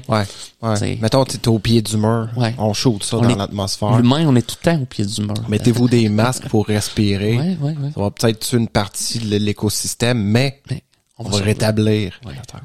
OK. Si cette méthode permet sans doute d'éviter ou de limiter le réchauffement, les modèles informatiques du climat montrent qu'elle n'évite pas un changement climatique. Même s'il est possible de concevoir une stratégie d'injection d'aérosol qui minimise les changements causés par l'augmentation de CO2, il est impossible de parfaitement rétablir le climat pré-industriel. Cependant, dans un modèle climatique, réduire de moitié le réchauffement dû aux gaz à effet de serre permet de réduire les impacts du réchauffement climatique dans presque toutes les régions terrestres. Ouais, c'est ça. Mais peut-être ça peut régler le climat, mais tu sais, mettons, les inversions de Gulf Stream ou peu importe à cause des effets, à cause de l'immense apport d'eau douce qu'on amène à cause des pôles. Ça peut pas se régler avec des, tu sais, là, on parle d'atmosphère. Ouais. Mais au niveau de l'eau, c'est de 80% de la planète que c'est de l'eau. Oui. 60, c'est ce qui régule la planète. Donc, si ça se dérègle là, y a-tu d'autres solutions? Tu sais, je sais pas. Là, on parle de l'atmosphère. Là, c'est ça. Oui. Tout à fait d'accord. On injecte du sel. On vide des poches de sel dans l'océan. Après ça, faut que t'injectes. Tout le temps injecté. Une chaîne d'injection. Puis là, de sortir du sel, là, tout le monde a un salière, puis il n'y a plus de sel dans le monde.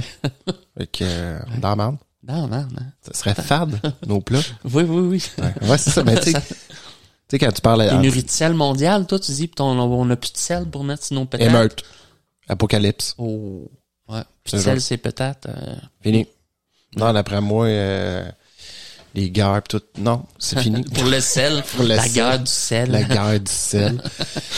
Mais, je sais pas. C'est que mon facteur, il va se péter à la gueule l'hiver. Je peux pas mettre de sel. Accident d'auto.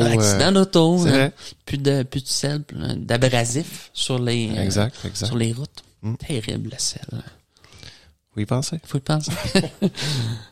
Les incertitudes liées à l'injection stratosphérique d'aérosols sont très nombreuses et nous avons pour l'instant seulement les éruptions volcaniques et les modèles climatiques comme sujet d'étude.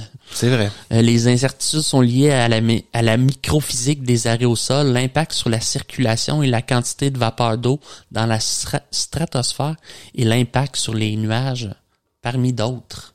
On change d'une autre technique, David? Oui, la fertilisation de l'océan. OK?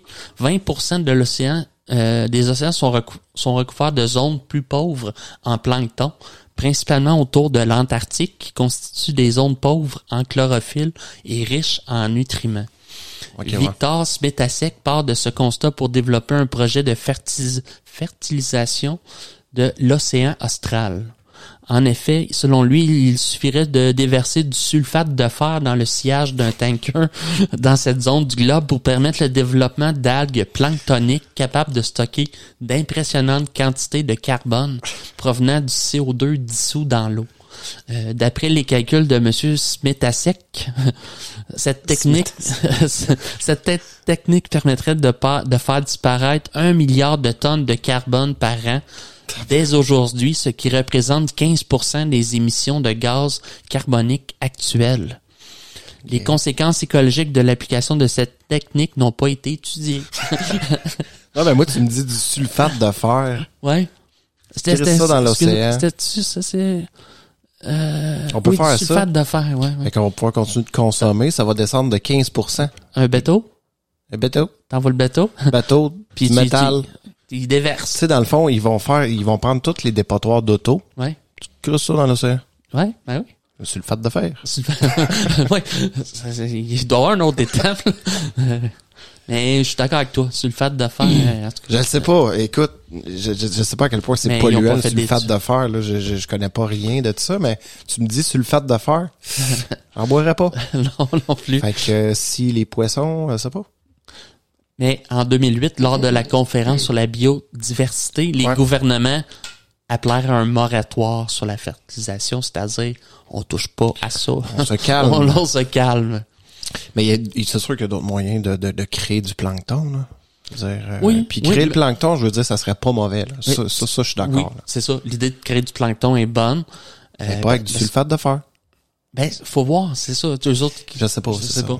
On sait pas assez, mais souvent, des fois, connais pas, la solution apporte un autre problème. Faut voir c'est ça. Tu toutes les belugas, mais il y a du plancton en notre Non, mais c'est ça. Ouais. C'est ça. Quand même une bonne quantité, un beluga de carbone, ça aussi, on veut pas le perdre, là, parce que c'est fait de carbone. C'est ça. Ouais. Puis, je pensais que t'allais dire ça prend une bonne, oui, parce que le beluga, ou en tout cas, peu importe les baleines, la quantité de plancton qu'ils mangent. Ouais. C'est pas, Ils font des pets après ça, les baleines. Oui. Gaz à effet de serre. Ouais, surtout quand ils font des productions orales. Oui. Pet sauce. Oui. Le pet sauce. On se souvient que David a eu des expériences moins le fun étant jeune. Production orale. Pet sauce. Comme ça, j'ai été exempt.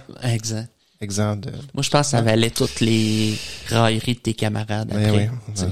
Moi, j'ai été ostracisé. Ah, c'est celui qui se fait. Ouais, David, pet sauce. Ça, c'est pet sauce, en C'est ça. Bon, ouais. Maintenant, tu sais qu'on a souvent aussi le problème des eaux acides. Ouais. T'as souvent fait des petits pupilles acides plus jeune. Pas tant. Pas tant? J'étais plus pet sauce. Non. T'as-tu déjà fait des pupilles acides? Non, je pense pas, mais ça. Pas. Quoi, un pipi, ça brûle? Ça brûle, ouais. Non. Ouais. Tu as déjà eu une infection urinaire? Non. Moi non plus. J'ai le tuyau, chardonnay. De la plomberie en santé.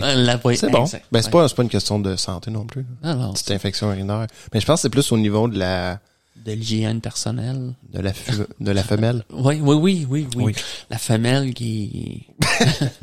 Non, mais parce que c'est drôle parce que mon chien, qui est une femelle, des infections urinaires. OK. Puis c'est ça. C'est plus fréquent chez la femme et probablement dans toutes les espèces, là. Ça doit être général. Ben, je sais pas, écoute, je suis pas... Non, ben oui. T'as-tu quelque chose là-dessus? Non. Si on avait un roadie efficace, ce serait déjà... Ouais, non, c'est ça, il dort, là. Hey, réveille! Non, il est pas... non. Ouais. Ah. On continue. On va continuer, c'est bon. Une variante ou un complément consisterait à injecter une énorme quantité de chaux dans les eaux douces et marines, tapisser le sol des océans de calcaire pour éviter une trop grande variation du pH de l'eau vers l'acidification, qui serait synonyme de destruction des coraux et de l'écosystème marin. Les océans éviteraient ainsi l'acidification et seraient à même de continuer à capturer le CO2. C'est ça, le corail, beaucoup de corail en santé, ça ferme du corail. Le corail est composé de... T'as pas dit que ça consisterait à la destruction du corail? Non, Ah, excuse-moi. Oui, non, c'est ça. Ok, ouais. Que si on réussit à contrôler l'acidification des eaux, on va éviter que la destruction du corail. D'ailleurs, tu sais, la grande barrière de corail qui se trouve en Australie, si je me trompe pas. Oui. Écoute, ils essayent de faire revivre justement un peu parce qu'il y a des endroits là, c'est complètement en train de mourir puis c'est vraiment vraiment important parce que la barrière de corail, écoute, c'est la maison de millions d'espèces. Ben là, millions d'espèces, je vais peut-être loin là. Non, mais c'est juste là, c'est un écosystème là qui est dans cet équilibre là, comme tu disais, cette chaîne d'équilibre là. Fait que c'est vraiment important, je pense qu'on Puis ce qu'ils disent, un inconvénient serait la destruction des espèces qui ont besoin d'un pH acide pour vivre. Mais tu sais, les espèces de cheminées de soufre au fond des océans. C'est vrai. Bon. Ouais, c'est vrai. C'est ça, mais je te dirais que d'après moi, pour la presque totalité du système marin, de l'écosystème marin, ça prend une acidité régulée. Je pense que ça prend un peu des deux dans le fond. Là, faut que ça soit bien dosé. Ouais, c'est ça. Hein? Ouais. C'est comme il y a un équilibre fragile quand même qui est complexe sur la planète. Ouais. Tu sais, d'un côté, si tu fais ça, tu vas tuer une certaine espèce. D'un autre côté, c'est ça. Plein de pour et contre. Là. Ouais, c'est ça. Je te parle maintenant de l'altération forcée. L'altération forcée consiste à augmenter la capacité de certains minéraux ou roches comme l'olivine ou le basalte à fixer le dioxyde de carbone atmosphérique en les broyant finement et en les épandant sur des terres agricoles où l'humidité leur permet de réagir plus vite avec le CO2. Un avantage de la méthode, c'est qu'en introduisant du carbone dans les sols agricoles sous forme de carbonate, on augmente leur fertilité. Okay. Une de ces limites est la quantité d'énergie nécessaire pour prélever les roches, les broyer et les transporter. Une autre est que l'olivine contient des métaux lourds qui pourraient passer dans la chaîne alimentaire. Le basalte, par contre, qui n'en contient pas, est moins efficace. Cette technique permettrait de retirer de l'ordre de 1 gigatonne de CO2 par an de l'atmosphère. Ce qui doit être très peu, probablement, 1 gigatonne. C'est bon. C'est considérable? Oui, un gigatonne, Non, c'est ça, je sais pas à quel point, mettons, sur la totalité des tonnes de gaz à effet de serre. Je pense que ça serait pas bon. Je pense ça serait bien? Ouais. Okay. Ouais. Je te parle le parasol spatial. Roger Angel, astronome de l'Université d'Arizona, a proposé en 2006 pour refroidir la Terre en cas d'urgence de déployer un bouclier solaire au point de Lagrange. Là, c'est un point de Lagrange, c'est compliqué, je l'expliquerai pas. Situé à environ 1 500 000 km de la Terre. Il serait constitué de 16 000 milliards d'écrans transparents de 60 cm de diamètre pesant chacun 1 gramme. Ce dispositif pourrait réduire le flux lumineux de 1,8% par déviation des rayons solaires. L'ensemble pèserait environ 20 mégatonnes et serait lancé par une rampe électromagnétique. Le concept est basé sur des technologies existantes et pourrait être déployé pour un coût global de quelques milliers de milliards de dollars. Ouais, puis tu t'imagines-tu le nombre de ressources que ça prend pour créer cette espèce de gros écran-là? Oui. Mon Dieu. C'est terrible. Oui, ça a un coût, faut pas oublier que tout ça, ça a un coût terrestre, là. Ouais. Toutes les ressources, ça va prendre. Ouf. On est capable. On est capable. OK. La création et dopage de puits de carbone. OK. L'idée est de stocker le CO2 sous une forme évitant sa fuite dans l'atmosphère. La création de puits de carbone peut se faire selon différents moyens. Le biochar a également été proposés pour doper la croissance des végétaux et la capacité du sol à stocker du carbone tout en améliorant la productivité et fertilité de certains sols tropicaux, notamment. OK. Mais il y a encore des incertitudes sur la longévité de ce type de stockage et il peut exister des conflits d'usage de la biomasse. OK. Ça consiste à le stocker dans quoi exactement? Une solution apparemment simple pour stocker du carbone serait de planter des arbres. Cependant, cette technique présuppose 2 éléments parfois difficiles à mettre en œuvre. Disposer d'assez d'eau et d'espace pour les besoins de ces arbres. À titre d'exemple, selon Jackson, les plantations faites en zone tempérée évapotranspirent 4 à 5 fois plus d'eau qu'une prairie. Mais ils seront à terme parfois capables d'aller chercher l'eau plus profondément selon le type de sol et sous-sol. OK, fait que c'est... Ouais, OK. Je te disais, oui. C'est sûr que dans un désert, faire une plantation de ce type... Ouais. Ben, si on est capable de faire faire des précipitations, mettons, abondantes à ces endroits-là, ça va être différent. Mais une fois que la vie est installée, c'est ça. Là, après ça, le cycle, il est là. C'est ça, exactement. Puis les arbres avec leurs racines sont capables d'aller quand même profondément, aller chercher l'humidité. Puis tu sais, le fait aussi que, c'est ça. Comme tu dis, une fois que la végétation est installée, la roue tourne. Exact. C'est de se rendre à cette roue-là qui... Éviter ou contrôler les grands incendies de forêt, les maladies, comme les phytopathogènes et les déprédateurs capables de décimer de vastes parcelles de forêt, puis trouver une manière d'utiliser ou de stocker sur le long terme, siècles et millénaires, le bois sans que celui-ci ne soit brûlé, dégagement de CO2 ou complètement livré à la décomposition, dégagement de CO2 et de CH4, qui est du méthane, je crois, éthane, propane, dans ces... Couper systématiquement les arbres en fin de croissance a été proposé, car au-delà de la respiration et de l'absorption, évolue vers un bilan carbone plus proche de la neutralité, voire parfois neutre. Mais agir de la sorte serait détruire l'humus forestier, qui est aussi un puits de carbone et qui est nécessaire aux arbres et à leur symbiose mycorhizienne avec les champignons. Oui, exactement. Oui. Exactement. Ouais. C'est très important. C'est les champignons, dans le fond, qui sont des entités immenses. Là. On parlait justement je t'avais parlé du champignon le plus gros au monde là, qui avait été trouvé aux États-Unis. En fait, c'est un ensemble de... En fait, c'est comme des espèces de petites racines blanches, mais ça s'étend sur des kilomètres et des kilomètres. Et ça crée un équilibre. Tu sais, ça vit en symbiose avec les arbres, avec tout son environnement. Donc, comme tu dis, d'enlever cette espèce d'humus-là... je pense que ça serait un échec. C'est ça.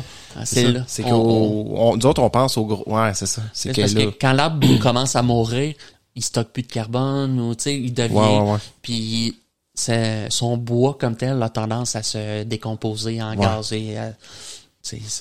OK, ça peut créer même des gaz. Okay. La biodégradation produit du CO2 et des gaz CH, méthane, éthane, propane, ainsi de suite, là.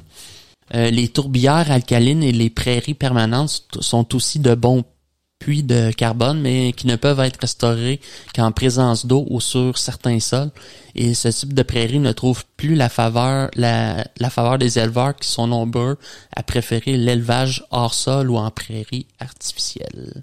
Pour parer à la question des besoins en eau, certains ont imaginé créer des arbres synthétiques qui absorberaient le CO2 atmosphérique selon un procédé biomimétique optimisé par un procédé de synthèse de carbonate par réaction chimique avec une solution basique.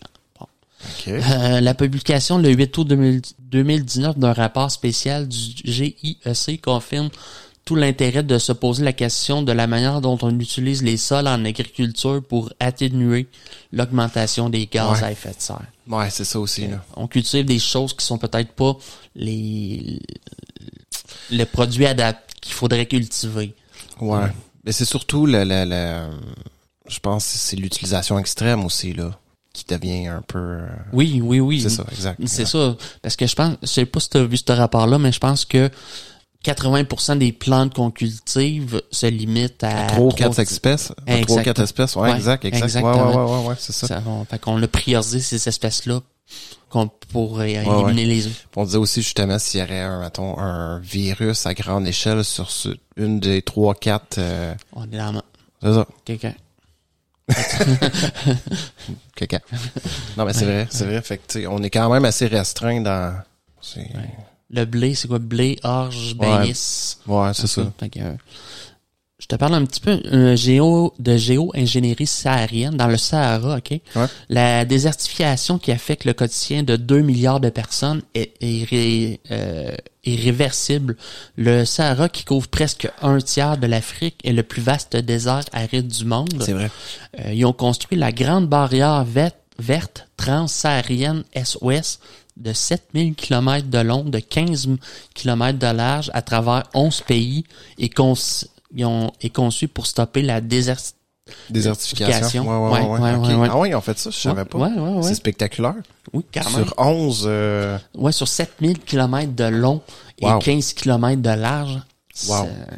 Ouais, parce qu'ils disent que le désert du Sahara, à chaque année, il grandit. Ouais. Fait qu'ils n'ont pas le choix de mettre un stop à tout ça. Là, Exactement. Exact.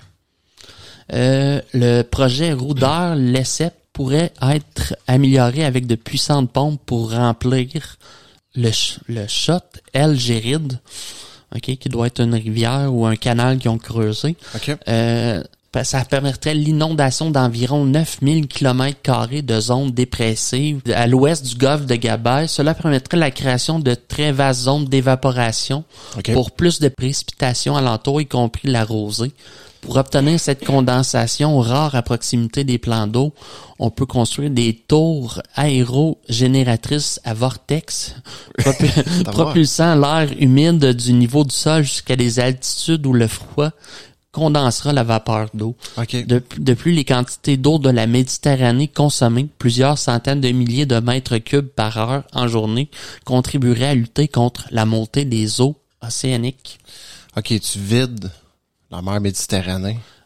Sauf que c'est une bonne idée en considérant... C'est vrai, c'est une bonne idée parce que l'eau tu vas créer, dans le fond, de la condensation, tu vas créer des nuages, de l'eau. Ouais, ça ferait un cycle. Exactement. C'est pas totalement fou. Là. Ouais. C'est mieux que le sulfate de fer.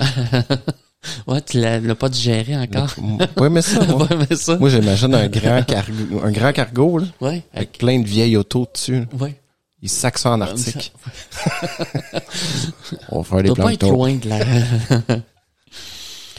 Bon, je te disais aussi la modification de l'albédo, OK? On l'a vu tantôt. Planter des arbres, voilà, OK. Planter des milliards d'arbres dans le monde entier est, selon une récente étude, de loin le moyen le plus efficace et le moins cher de s'attaquer à la crise climatique. Au fur et à mesure que les arbres grandissent, ils absorbent et stockent les émissions de dioxyde de carbone qui alimentent le chauffage mondial. Les nouvelles recherches estiment qu'un programme mondial de plantation pourrait éliminer les 2/3 de toutes les émissions rejetées dans l'atmosphère par les activités humaines, un chiffre que les scientifiques qualifient d'époustouflant. 2/3. La restauration des forêts n'est pas seulement l'une de nos solutions en matière de lutte contre le changement climatique, c'est surtout la plus importante, selon le professeur Tom Croître. Non, mais c'est vrai que c'est une belle solution, je pense, là. Je pense que si on est intelligent, là, je sais qu'on en fait beaucoup, là, mais je veux dire, versus ce qu'on coupe, c'est rien. Exactement. Puis, mettons, je pense que c'est Trudeau, notre gouvernement, qui dit on va planter 1 million d'arbres. C'est rien. T'en coupes 4 par année. T'en coupes 4 millions, puis t'en replantes 1 million, quelque chose qui marche pas. Là, peut-être, les forêts du Grand Nord. On commence à comprendre le principe de... Ouais, exact. Parce que, je pense qu'on doit déforester plus qu'on plante, là. Je pense que oui. Dans le fond, toutes les compagnies forestières devraient être obligées de replanter le même nombre d'arbres. Ouais. Parce que quand même... je pense que ça devrait être une loi internationale. Parce que c'est 20-25 ans, je pense, un arbre avant qu'il arrive à maturité. Ben, c'est ça. Ouais. C'est intense, là. Ouais. Nous autres, on déforeste, là. Là, nous autres, c'est sûr que nos lois sont plus strictes au Canada, là, mais si tu vas, mettons, en Amazonie, là, ça rentre, mon gars. Là, ils coupent ça, puis tu sais, à quel point qu'ils replantent. Pas tant que ça, là. Je pense pas. Ils se disent, c'est grand. C'est sûr qu'ils doivent replanter, mais très peu, là. Ouais. C'est ça, ils font des terres. C'est parce que le problème aussi, c'est qu'ils coupent, font des terres agricoles. Ouais. Parce que là, il manque de bouffe, manque plus d'humains. Fait que, Ouais. tu sais, à un moment donné, c'est triste. C'est le poumon de la planète. Ben, c'est ça. Ouais. C'est ça. L'Amazonie, en Ouais, plus, ouais. c'est important. Là. Ouais, pas à peu près. Les limites éthiques, morales de la géo-ingénierie. Où est-ce qu'il faut s'arrêter là-dedans? Tu sais, pas devenir fou non plus. Tu le fait de faire? Je dirais que l'indice sur le fait de faire, je pense qu'il va être pris en considération par ce Ça, domaine. puis quand tu parlais aussi de shotter des arrêts au Au sol, sol. dans l'atmosphère, Ça, moi j'ai aussi, pas aimé ça. je fais J'aime pas ça. tu sais, là, le bon vieux, la bonne vieille canisse des Moi, c'est années ce que, 80. non, mais c'est ça. Moi, je jouais genre, j'ai vois avec des canettes à peinture, là. Ouais. Pour dévier les rayons du soleil. Mais j'aimais pas trop aussi l'idée du méga miroir ben, dans l'espace. Le gros miroir, ouais. Ouais. Non? Tu sais, si ça va mal, finalement, ça bloque 100% des rayons du soleil. On est fait. Tu fais comme avec les ballons, t'envoies un missile. Pareil. Comme avec les bellas. Les fameux ballons. Missile. C'est vrai. Ouais. Tu pourrais avoir, c'est vrai. Tu pourrais avoir un piton autodestruction dans-dessus. Ça chie, pop. Ouais. Voilà. Explosant. Ouais, 1000 il y a milliards ça. de mégatonnes. Les films, là, tu vois ça tout le temps. Ils ont une séquence d'autodestruction. Oui. Hein, Il y a tout le temps une voix Ouais. de madame. Ouais. Autodestruction, non. Ouais, c'est tout le temps ça. Ouais. Tu sais, moi, 5 secondes. Oui, c'est ça, parce que là, t'as 5 secondes. Ouais. Faut t'évacuer, genre, une station spatiale Ouais. de 200 000 personnes, Ouais. t'as 5 secondes. Ouais. Mais je pense qu'ils voulaient pas, dans leur idée, les gros miroirs, il n'y a pas d'humain. Tu sais, c'était Non, juste non. Non, Fait que c'est tu- ça. on Ben, peut- c'est à distance. C'est ça. Fait qu'un missile, c'est comme les ballons. Puis... C'est quoi, ils aiment les boulots? Donc, comment je te disais, les limites de toute cette technologie-là. Ouais. OK? C'est le fait que des acteurs économiques concernés se dédouanent ainsi du poids de leurs responsabilités. Ces derniers relativisent la gravité de la situation climatique globale et la nécessité de réduire leurs émissions puisqu'il existerait une solution alternative qu'ils présentent souvent comme moins coûteuse et plus immédiate. Puisqu'il existe une solution qui semble possible, pourquoi ne pas la tester en s'exonérant du caractère urgent des mesures à prendre pour diminuer ses émissions? Classique. C'est un moyen de repousser à demain et sur d'autres instances que la sienne, en l'occurrence sur les champions de la géo-ingénierie, la responsabilité de l'action à entreprendre ou de l'inaction. Elle participe à cette croyance inébranlable dans le progrès, grâce auquel tout problème trouvera toujours une solution technique. Elle offre un terrain d'entente objective avec les thèses climato-sceptiques. C'est exactement ça que j'allais dire. Les climato-sceptiques monétaires. Tu sais, c'est pas, tu sais, dans le fond. Oui, c'est... Ça sent le capitalisme, là. Oui, exactement. Oui. Capitaliste avec ses tentacules, là. Oui. Ça, c'est ici. Ouais. Big Brother. D'habitude, ils disent c'est le communiste qui fait ça, mais... Oui. C'est vrai. Ouais, les deux, c'est vrai. de la tentacule. Ben, tu sais, c'est aussi pire, là. Tu sais, Oui, pas, tu sais, ouais, je veux ouais. dire pas au niveau de la population, mais tu sais, je veux dire, il y a un niveau, c'est parce qu'il y a une différence entre le capitalisme extrême comme qu'on fait, Ouais. puis un capitalisme peut-être plus, Social. Non, tu sais, mais... je veux dire plus dosé, tu sais, je veux dire, autant Ouais. environnemental, tu sais, je veux dire, dosé entre nos besoins Ouais. puis l'environnement, chose qu'on fera jamais, en tout cas pas pour l'instant. Parce que, tu sais, je suis sûr qu'il y a quantité d'objets, de bébelles qu'on construit, Ben oui. qu'on on en a pas de besoin. On pourrait se passer de ça. C'est ridicule. Là. C'est... Tu sais, des fois, tu vois la misère des riches, là. Ouais. 3-4 Lamborghini. Ouais. Tabarnak. 3-4 manoirs. Je stocke du carbone. Tu vois, tu sais, des fois, je check tu sais, certains artistes, mon gars bling bling, mon gars avec des montres, Ouais. 64 en diamants. 64 diamants extraits d'une mine en Afrique, par du monde qui se font fouetter. Tu sais, Ouais. ça en est ridicule. Exactement. Ouais. Et moi, je la veux, ma chaîne en or, je la veux. Je la veux. Je la veux, ma bague diamant. Je la veux? Ouais, je la veux. Ça Non, coûte ils font pas, du ce que- diamant synthétique maintenant. Il y a des diamants éco-responsables maintenant aussi, là. C'est des diamants synthétiques qu'ils fabriquent en laboratoire. Ils font pousser? Fait que, je connais moins la technologie où ça pousse. En tout cas, c'est une bonne façon. Ça Ouais. stocke du carbone. Ça, il y a pas à Ouais, dire. c'est déjà bon. Mais Déjà bon. c'est déjà un pas de plus, là. Mais, tu sais, les vrais bling-blingers, c'est du Voilà. synthé. Non, je veux pas de De ton la synthétique, de la merde. Je veux de quoi? C'est qui vient direct d'une mine? Y a-tu rushé pour m'en sortir? C'est ça. Y'a-tu un kid qui m'a sorti ça d'une mine? Non, le jette pas. Exactement. C'est ça. C'est Tu comprends bien le capitalisme moyen. Exact. Le philosophe australien Clive Hamilton pense que jamais projet humain n'a été égalé en audace de ceux qu'il qualifie d'apprentis sorciers en cherchant à prendre le contrôle du climat de la Terre. Pour lui, la géo-ingénierie pose la question de ce que signifie pour une espèce d'avoir l'avenir d'une planète entre ses mains. C'est vrai. C'est pas faux. C'est vrai, les apprentis sorciers. Ouais. C'est vrai, hein? Ouais. Après le laboratoire d'idées, les apprentis sorciers. C'est ça, tu sais, au lieu de changer les habitudes de vie mondiales, on va demander à des apprentis sorciers d'essayer de changer un équilibre qui est vraiment fragile sur, tu sais, ça peut. Pour qu'on puisse avoir 3 Lamborghini. Exact. Pour qu'on puisse continuer à consommer. Polluer. C'est le fun, pareil. Tu sens-tu la pulsion des fois de ton. Le goût. Oui, t'as le goût, hein. Ouais. Tu te dis, mais là, tu te reprends. Ah non, ok, j'ai pas... À quand ma lambeau? À quand ma lambeau? Je veux ma lambeau. Tu veux ta lambeau. Ouais, non, c'est ça, non. Non, mais c'est ça. Faut se contenir. Non, nous autres, on vit de pain et d'eau fraîche. Hein? Quand même. C'est ça? Le roi d'amour et d'eau fraîche. Oui. Ouais. C'est ça. Nous autres, de l'eau, de l'amour. On est heureux. Ouais. Ça prend pas... Vous mangez jamais?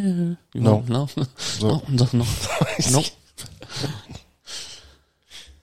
Là, on s'en va dans une autre solution, David. Donc, je te parlais de terraformation et de géo-ingénierie. Je te parle de voyage interstellaire. Éradication de l'humain? Non. Ben oui et non. Mais non. Voyage interstellaire. Oui, c'est vrai. Comme solution. C'est vrai, mais c'est déplacer le problème, mais oui. Vas-y. Mais si on arrive à déplacer éternellement le problème, on a une solution. Ouais. Non. C'est vrai, mais tu sais, t'as scrappé 80 planètes, mais la race humaine perdure. Exact. Mais si on est dans un tout infini, à quoi ça n'a pas d'importance? C'est vrai. Ou peut-être ça en a. Mais s'il y a d'autres espèces oui, c'est ça. Qui font la même chose. Ouais. On va sûrement se rencontrer dans tout ça. Ouais, c'est qu'à Malice, tu dois pogner un nœud, là, tu te dis, bon, finalement, on trouve plus d'exoplanètes viables. Ben, je pense que mettons. Non, mais là, c'est ça. Non, mais on parle mettons, dans des milliards d'années. Le voyage interstellaire désigne un vol spatial entre 2 systèmes planétaires, contrairement au vol interplanétaire, qui est un vol entre 2 planètes du même système solaire. Mis en pratique dès les années 60, le voyage interstellaire reste avant tout un thème de science-fiction. Ouais. Il existe en effet une différence considérable entre voyage interstellaire et voyage interplanétaire, car l'ordre de grandeur des distances à parcourir est 10 000 fois plus important.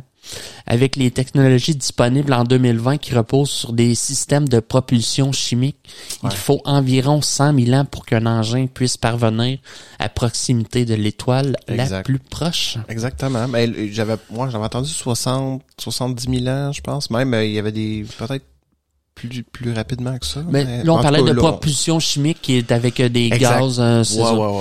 Si on écarte la solution très théorique du vaisseau générationnel qui permettrait de s'affranchir de la contrainte de la durée du transit, le voyage interstellaire nécessite la mise au point de systèmes de propulsion permettant d'approcher la vitesse maximale de notre univers, soit 300 000 km/s, alors que les modes de propulsion actuels ne permettent d'atteindre qu'une vitesse de transit entre les étoiles de 20 km/s. C'est une farce. On est loin, là. On est loin. De 300 000 km/s, dans le fond, c'est la vitesse de la lumière. Là. Oui, exactement. Chose que je pense pas qu'on pourrait atteindre, là. Non. Ben, tu sais, mettons, là, on serait théoriquement. Proche. Je reviens avec des chiffres tantôt, tu vas voir. Le recours à la fission nucléaire ou à l'utilisation de voiles solaires encore expérimentales permettront peut-être d'atteindre des vitesses plus élevées, mais celles-ci resteront insuffisantes pour atteindre les étoiles dans un délai compatible avec la durée de la vie humaine. Exact. De nombreuses études ont été réalisées sur des modes de propulsion plus performants, mais encore très théoriques, comme la fusion nucléaire, la propulsion nucléaire pulsée ou le recours à un collecteur bussard. Je vais vous expliquer qu'est-ce que c'est. Ça prendrait aussi des colonies aussi dans ces vaisseaux-là, dans le fond. Oui, aussi. Beaucoup de générations sur plusieurs, mettons. Les vitesses atteintes restent toutefois bornées par la vitesse de la lumière. Même à la vitesse de la lumière, c'est long. C'est long. C'est ça. quelles sont nos motivations à faire un voyage interstellaire? Le voyage interstellaire est une entreprise qui nécessite d'engager des moyens financiers humains sans commune mesure avec tout ce qui a été fait par le passé. Ouais.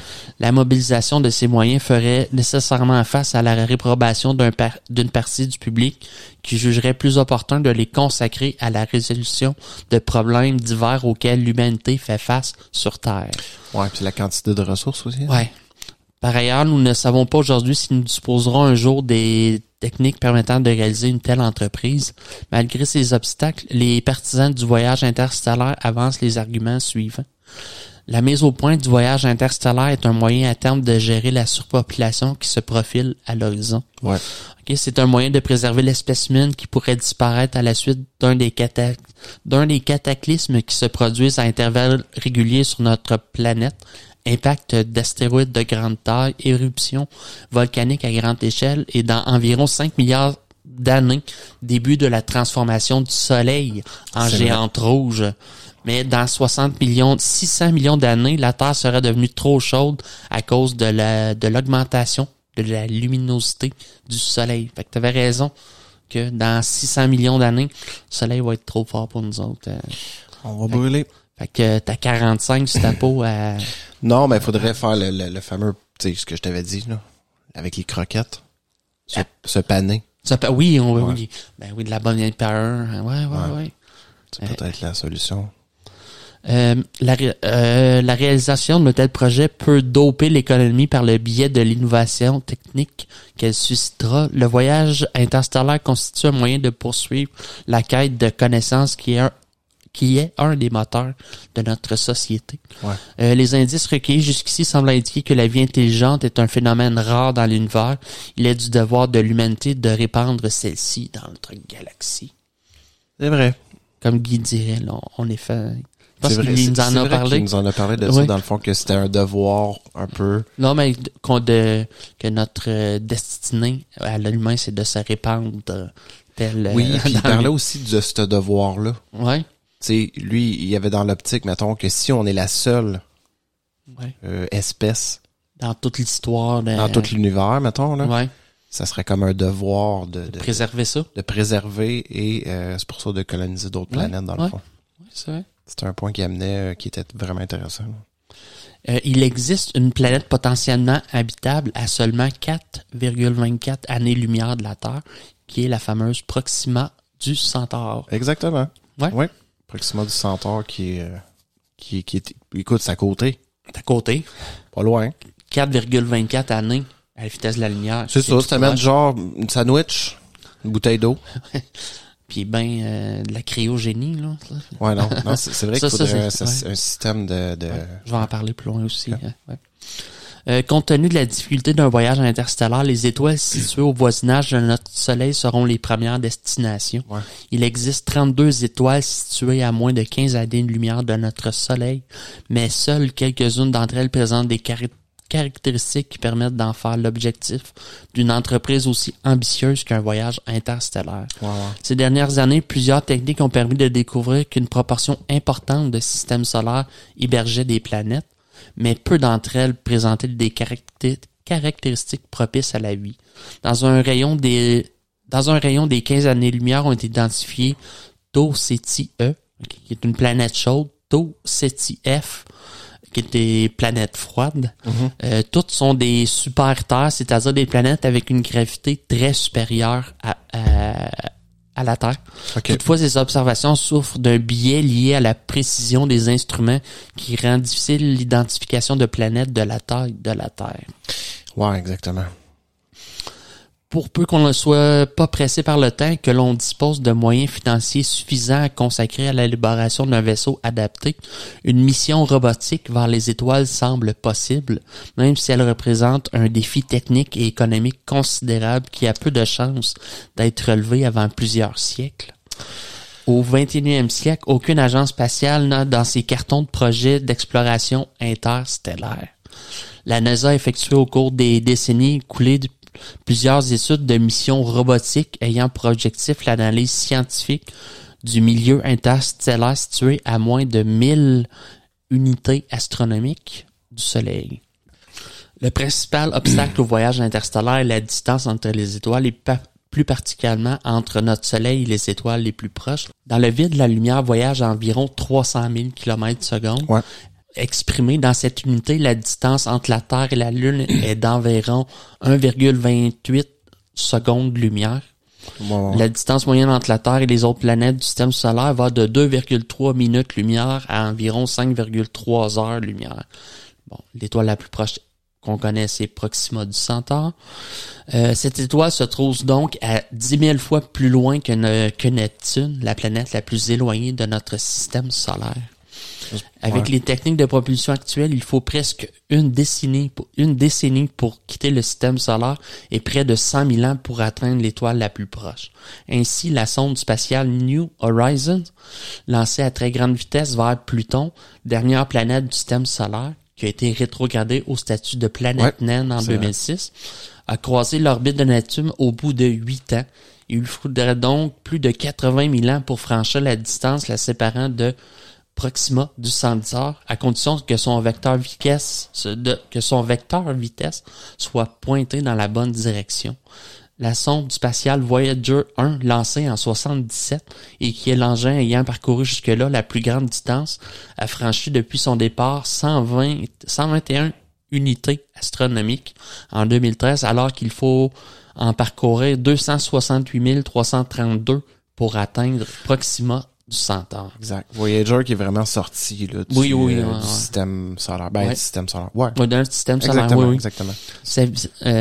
Sa vitesse dans l'espace interstellaire est de 17 km/s, soit de 3,6 unités astronomiques par an. Okay. C'est des... Le Voyager, je sais pas si je pense qu'ils seront plus capables d'avoir non, c'est fini. C'est trop loin, là. Tu peux pas recevoir probablement que tu pourrais recevoir, mais ça doit, je sais pas. Puis même, tu sais, les batteries doivent être déchargées, puis les capteurs solaires, il y a plus de lumière non plus. Non, c'est ça. D'après moi, c'est ça, elle est morte. Peut-être elle dérive vers l'infini. Exactement. Quand même, terrifiant, hein? Non, mais à force d'envoyer des déchets même dans l'espace, il y a sûrement une race d'extraterrestres. Ouais, ils vont dire, c'est quoi ces salauds-là? Ils nous envoient leur marde, non? On va les attaquer. Enfin, on leur envoie des ballons. C'est vrai. Ouais. C'est peut-être ça, le premier signe. Ouais. Non, peut-être, là, en 47, ils ont envoyé des secoupes. Ouais. Là, ils voyaient qu'on réagissait pas, ou on était cave, on cachait le secret. Là, 2023, on envoie des ballons. C'est peut-être ça. C'est la touche qui manque. C'est les ballons, ça, c'est, OK, les ballons, là, c'est différent. Peut-être. Ouais. Notre gros problème là-dedans, David, je pense, c'est les systèmes de propulsion existants qui sont complètement inadaptés. Et l'être humain. Qui invente. Ouais, non, c'est sûr que, tu sais, mettons, comme tu dis, nos systèmes de propulsion, oublie ça, là. Ouais. Les techniques de propulsion spatiale utilisées en 2014 reposent sur la combustion chimique, ou on appelle ça la propulsion à ergol liquide, qui utilise un mélange d'hydrogène et d'oxygène liquide. Tu as la propulsion électrique avec le moteur ionique, qui présente l'inconvénient de ne fournir qu'une poussée très faible. Ouais. La vitesse d'éjection de ces types de propulsion plafonne à une centaine de km/s, alors qu'un vol interstellaire nécessite une vitesse de l'ordre de la centaine de milliers de km/s s'il doit être accompli le temps d'une vie humaine. C'est ça. Puis tu sais, la quantité de carburant que ça demande, mettons, si on voudrait respecter cette vitesse-là, là. Oublie ça, là. Mais ce qu'il propose aussi, c'est un peu une fusée à étage. Avec chaque étage a sa durée de vie. Ouais, un peu. Chaque étage contient le fluide, les ergols, tu sais, pour le liquide de propulsion. Puis quand c'est épuisé, on éjecte cet étage-là, puis on tombe sur un autre étage. C'est ce qui est déjà là. Ce qui est déjà comme ça. C'est ça. Fait que on réduit le poids de la fusée comme telle. On augmente la vitesse en même temps. Sauf que ça prendrait des kilomètres et des kilomètres d'étage, mettons. C'est ça. Je pense que, logiquement, qu'ici, on s'attend, comment je te dirais... Faudrait être capable de créer nous-mêmes faudrait que tu aies une espèce de navette qui crée son carburant. Aussi, mais... Sauf que ça serait difficile, là, ouais. Avec une technique de scientifique, je sais pas. Mais pour que ça vaille la peine de le faire, il faudrait inventer une espèce de vaisseau, OK, où ce que seulement 5% de sa masse est utilisée pour transporter les gens, le matériel. 95% de sa masse est utilisée pour transporter du carburant. Ouais, mais imagine la quantité de carburant. Que ça prend. Ouais, exactement. Puis de l'affaire comme étage, c'est qu'au fur et à mesure que tu gagnes de la vitesse, tu perds du poids, tu augmentes ta poussée, tu vas plus vite. Ça va plus vite. Mais on puis peut... la navette se mais il y a des désintègre. limites, c'est ça. Oui. Ouais, c'est ça. C'est ça, exactement. Ou tu sais, il y a une micro-météorite qui frappe un des 100 kilomètres, mettons, dans le fond, de réacteur. Ouh! Oui. On est réduits ensemble. Oui. Mais ouais, c'est ça. Je pense que, mettons, avec des voiles solaires ou des trucs, je sais pas. Oui, la voile solaire. Technique, C'est quand même touché la voile solaire qui est... mais je sais pas, mais c'est les photons qui est un peu comme le vent qui pousse un... Exact. Mais ça serait d'utiliser un système dans le fond, de propulsion qui serait comme autogénéré.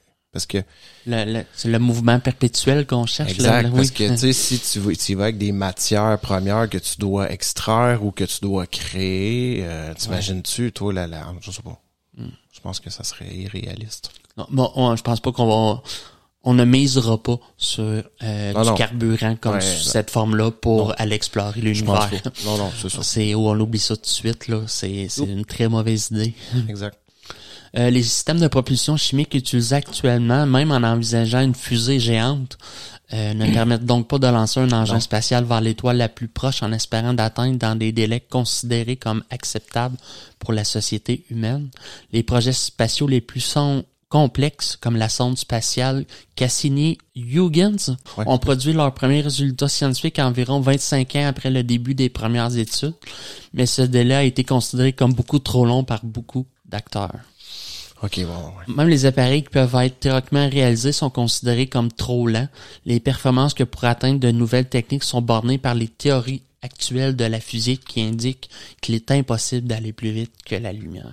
Les autres obstacles rencontrés sont en partie connus grâce aux missions spatiales que l'homme a lancées pour explorer le système solaire et son environnement spatial immédiat. Ce sont le vide, les radiations ionisantes, les micrométéorites et l'absence de gravité. Ces problèmes semblent pouvoir être résolus.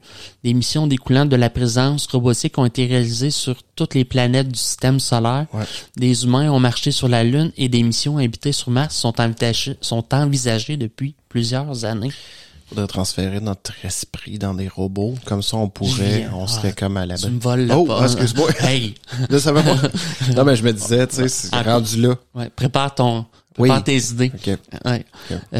Le milieu interstellaire est très peu dense, mais n'est pas vide. Il contient des gaz et des poussières qui, aux vitesses envisagées, peuvent éroder de manière significative les parties extérieures du vaisseau spatial. Tellement, là. Selon une étude effectuée par le centre JPL, là, le JPL Propulsion de la NASA, un vaisseau lancé à une vitesse de 0,2 fois la vitesse de la lumière vers une étoile située à 6 années-lumière subira durant son transit une érosion de sa coque de 30 kg par mètre carré, soit l'équivalent de 1 cm d'épaisseur d'aluminium. À cause du frottement. Ouais, mais là, c'est ça, là, c'est parce que, il y a aucun matériel, là, qu'on connaît qui serait capable de résister à de telles forces. Il faudrait créer une espèce de champ électromagnétique. Qui protège ou un bouclier. Ouais, c'est ça. Ouais, c'est vrai. Ouais. C'est vrai. Dans l'espace intersidéral, aucune source d'énergie externe n'est disponible. La lumière des étoiles est trop faible pour que des panneaux solaires puissent générer une énergie significative. Dans ces régions de l'espace, le vide est presque parfait et on n'y trouve aucune ressource, gaz, eau, matière minérale. Ouais. L'espace intersidéral est froid avec une température comprise entre 2 et 4 Kelvin, fait presque moins 263. Ouais, Loin du soleil, cette température nécessite des systèmes de chauffage consommateurs d'énergie et une isolation thermique évitant au moins les pertes par rayonnement. Les pertes par convection seront par ailleurs certes très faibles, mais permanentes. Et sans compter aussi le niveau de radiation. Ouais. que j'y arrive. Oui, ben non, c'est ça, exact. C'est vrai, ça doit être terrible. Oui. Dans l'espace, la physiologie humaine doit s'adapter à l'absence de gravité. Ouais. On en connaît mal les conséquences à long terme. Elle entraîne une dégradation notable de la santé des astronautes qui effectuent des séjours de 6 mois à bord de la Station spatiale internationale. Un autre danger vient du bombardement de l'organisme par des rayons cosmiques à haute énergie, source de désordre cellulaire susceptible de se transformer en cancer. Ouais, c'est pas beau, ça. Pas beau. Une fois engagé dans l'espace intersidéral, le vaisseau ne peut compter que sur ses propres ressources. En cas de panne, il doit pouvoir être réparé avec les moyens du bord. Or, le taux de défaillance est élevé compte tenu de la durée du voyage et de la multiplicité des systèmes complexes nécessaires à une telle expédition. Ouais. Ensuite, les effets relativistes, qui sont les effets qu'on ressent à vitesse, quand on voyage à des vitesses, à partir de 0,1 fois la vitesse de la lumière, on commence à ressentir ces effets-là. Lorsque la vitesse du vaisseau dépasse 1/10 de la vitesse de la lumière, les effets relativistes se font sentir.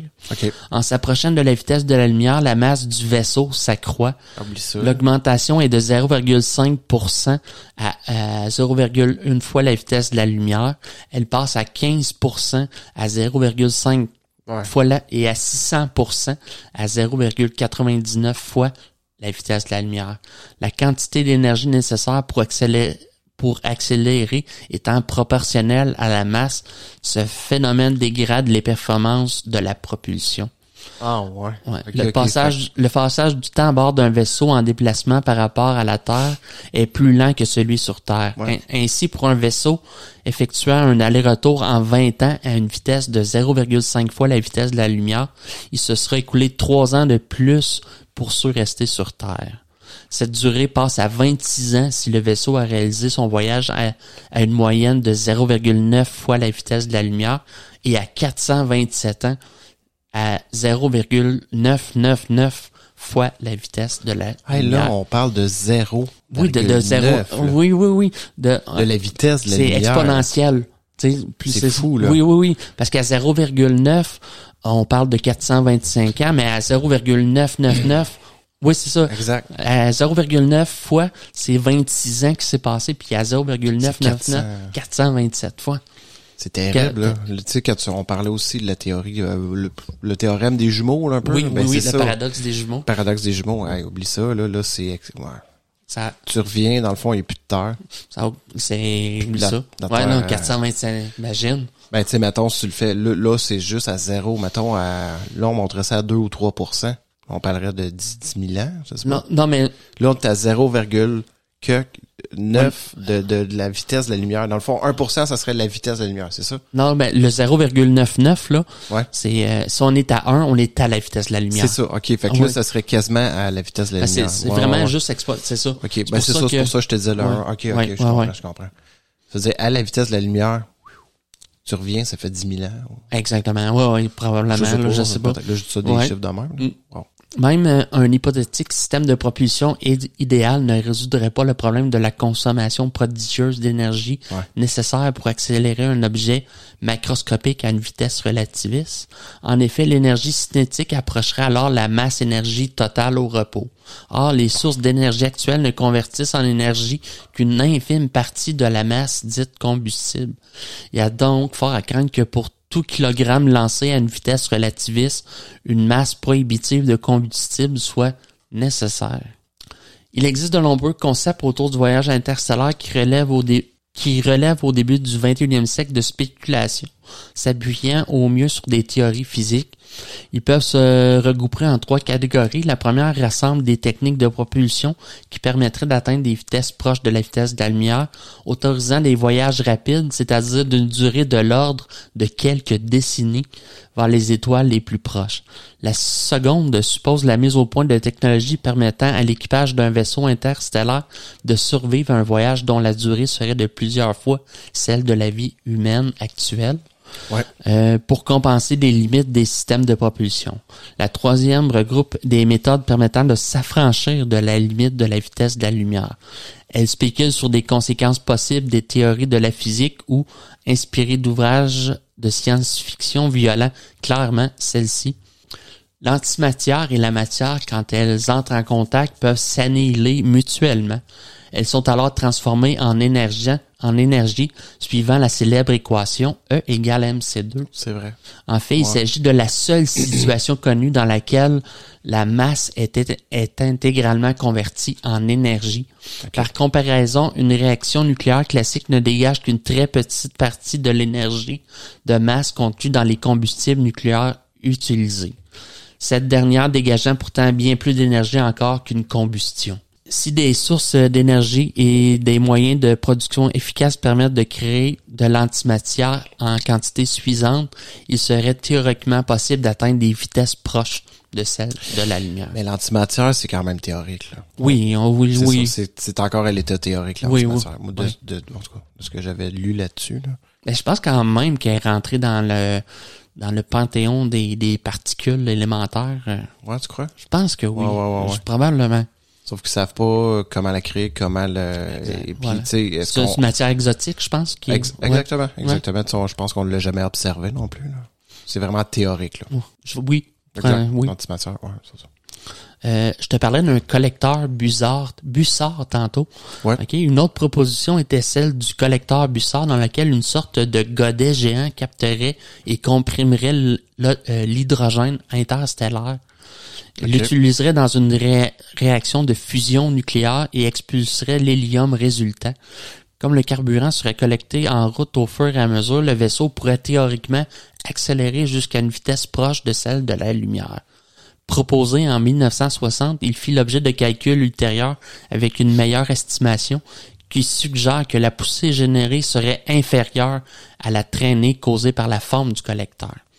Éventuellement, un appareil de type réacteur stabilisé par un gyroscope pourrait permettre à la poussée de contrecarrer la traînée. L'être humain là-dedans. Ouais.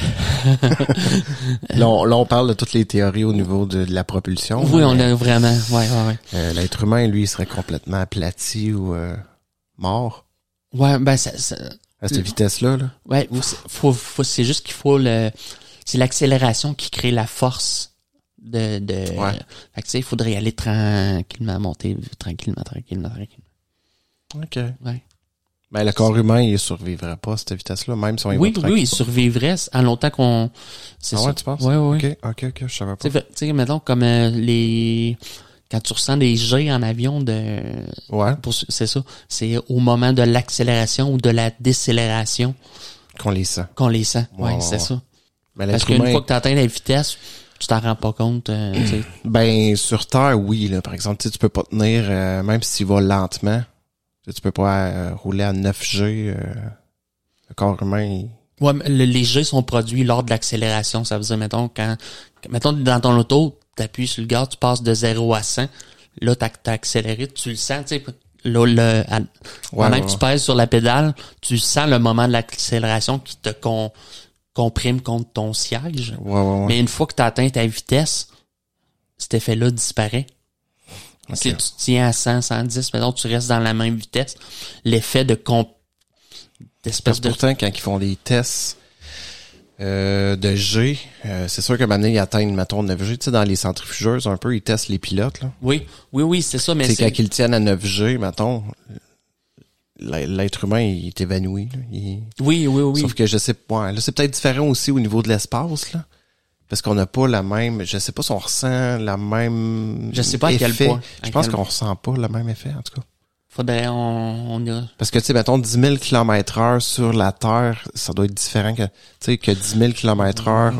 Ouais. Tu sais, quand on sait que la station mère tourne à... Oui, je comprends. Tu comprends? Oui. Fait que, tu sais, l'effet de G, tu le ressens pas, là. Dans la vide intersidérale. Ouais. Fait que, tu sais... que tu sois à 10 000 km/h sur la Terre, probablement que t'es complètement... le corps, la pression, la vitesse, même si tu tiens cette vitesse-là puis tu y vas très lentement, je pense que le corps humain survit pas. Là. T'es broyé. Là. Ouais. Mais... Parce qu'on aurait déjà des systèmes de... En tout cas, on en reparlera. Oui. On en reparlera, Oui. mais je te reviendrai avec ça, dans le fond, dans le prochain... C'est plus simple des ballons. Oui. Un ballon, ça va pas vite. C'est plus simple, hein? Un ballon, ça va pas vite, puis c'est bien.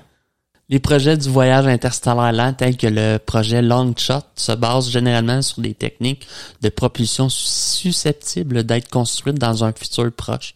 Par conséquent, les voyages sont extrêmement longs, pouvant durer d'environ un siècle à plusieurs millénaires.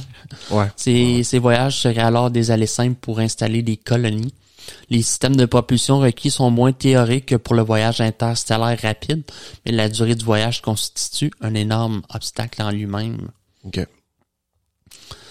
Le vaisseau générationnel, David. Tu sais, c'est même pas... Ben, la colonie. La colonie. Moi, c'est ce que je pense. C'est ça. Un vaisseau générationnel serait assez grand pour contenir une colonie. Les colons vivraient à bord du vaisseau et leurs descendants atterriraient sur la planète de destination. Les colons. Ces descendants pourraient ensuite établir la colonie ou s'arrêter simplement pour explorer puis construire d'autres vaisseaux pour continuer l'expédition. C'est vrai. Ouais. Ou établir des différentes colonies. Oui. Les vaisseaux de génération ont longtemps été un sujet populaire en science-fiction. Ouais. Cependant, ces histoires mettent souvent en relief les problèmes dus à la détérioration de la culture des colons nés sur le vaisseau. C'est vrai aussi. Je sais pas aussi à long terme les effets. Si ça serait des villes, ce serait. Ouais. Trop différent. Autre technique, l'animation suspendue. Est-ce que tu sais ce que... Les scientifiques et les auteurs de science-fiction ont proposé des théories variées sur l'animation suspendue. Cela inclut l'hibernation humaine ou la cryogénie. C'est le nom, animation suspendue. Ah, ok, pour les voyages interstellaires, tout c'est ça. Ouais. Bien qu'aucune des deux méthodes ne soit actuellement utilisable, elle laisse envisager la possibilité de vaisseaux sommeil où les passagers sont conservés en suspension on voit ça dans le cours des films, là. Pendant la longue durée du voyage. Ouais. Une variante de cette possibilité est basée sur le développement des techniques rallongeant l'espérance de vie humaine, comme le projet Sense du docteur Aubrey de Grey.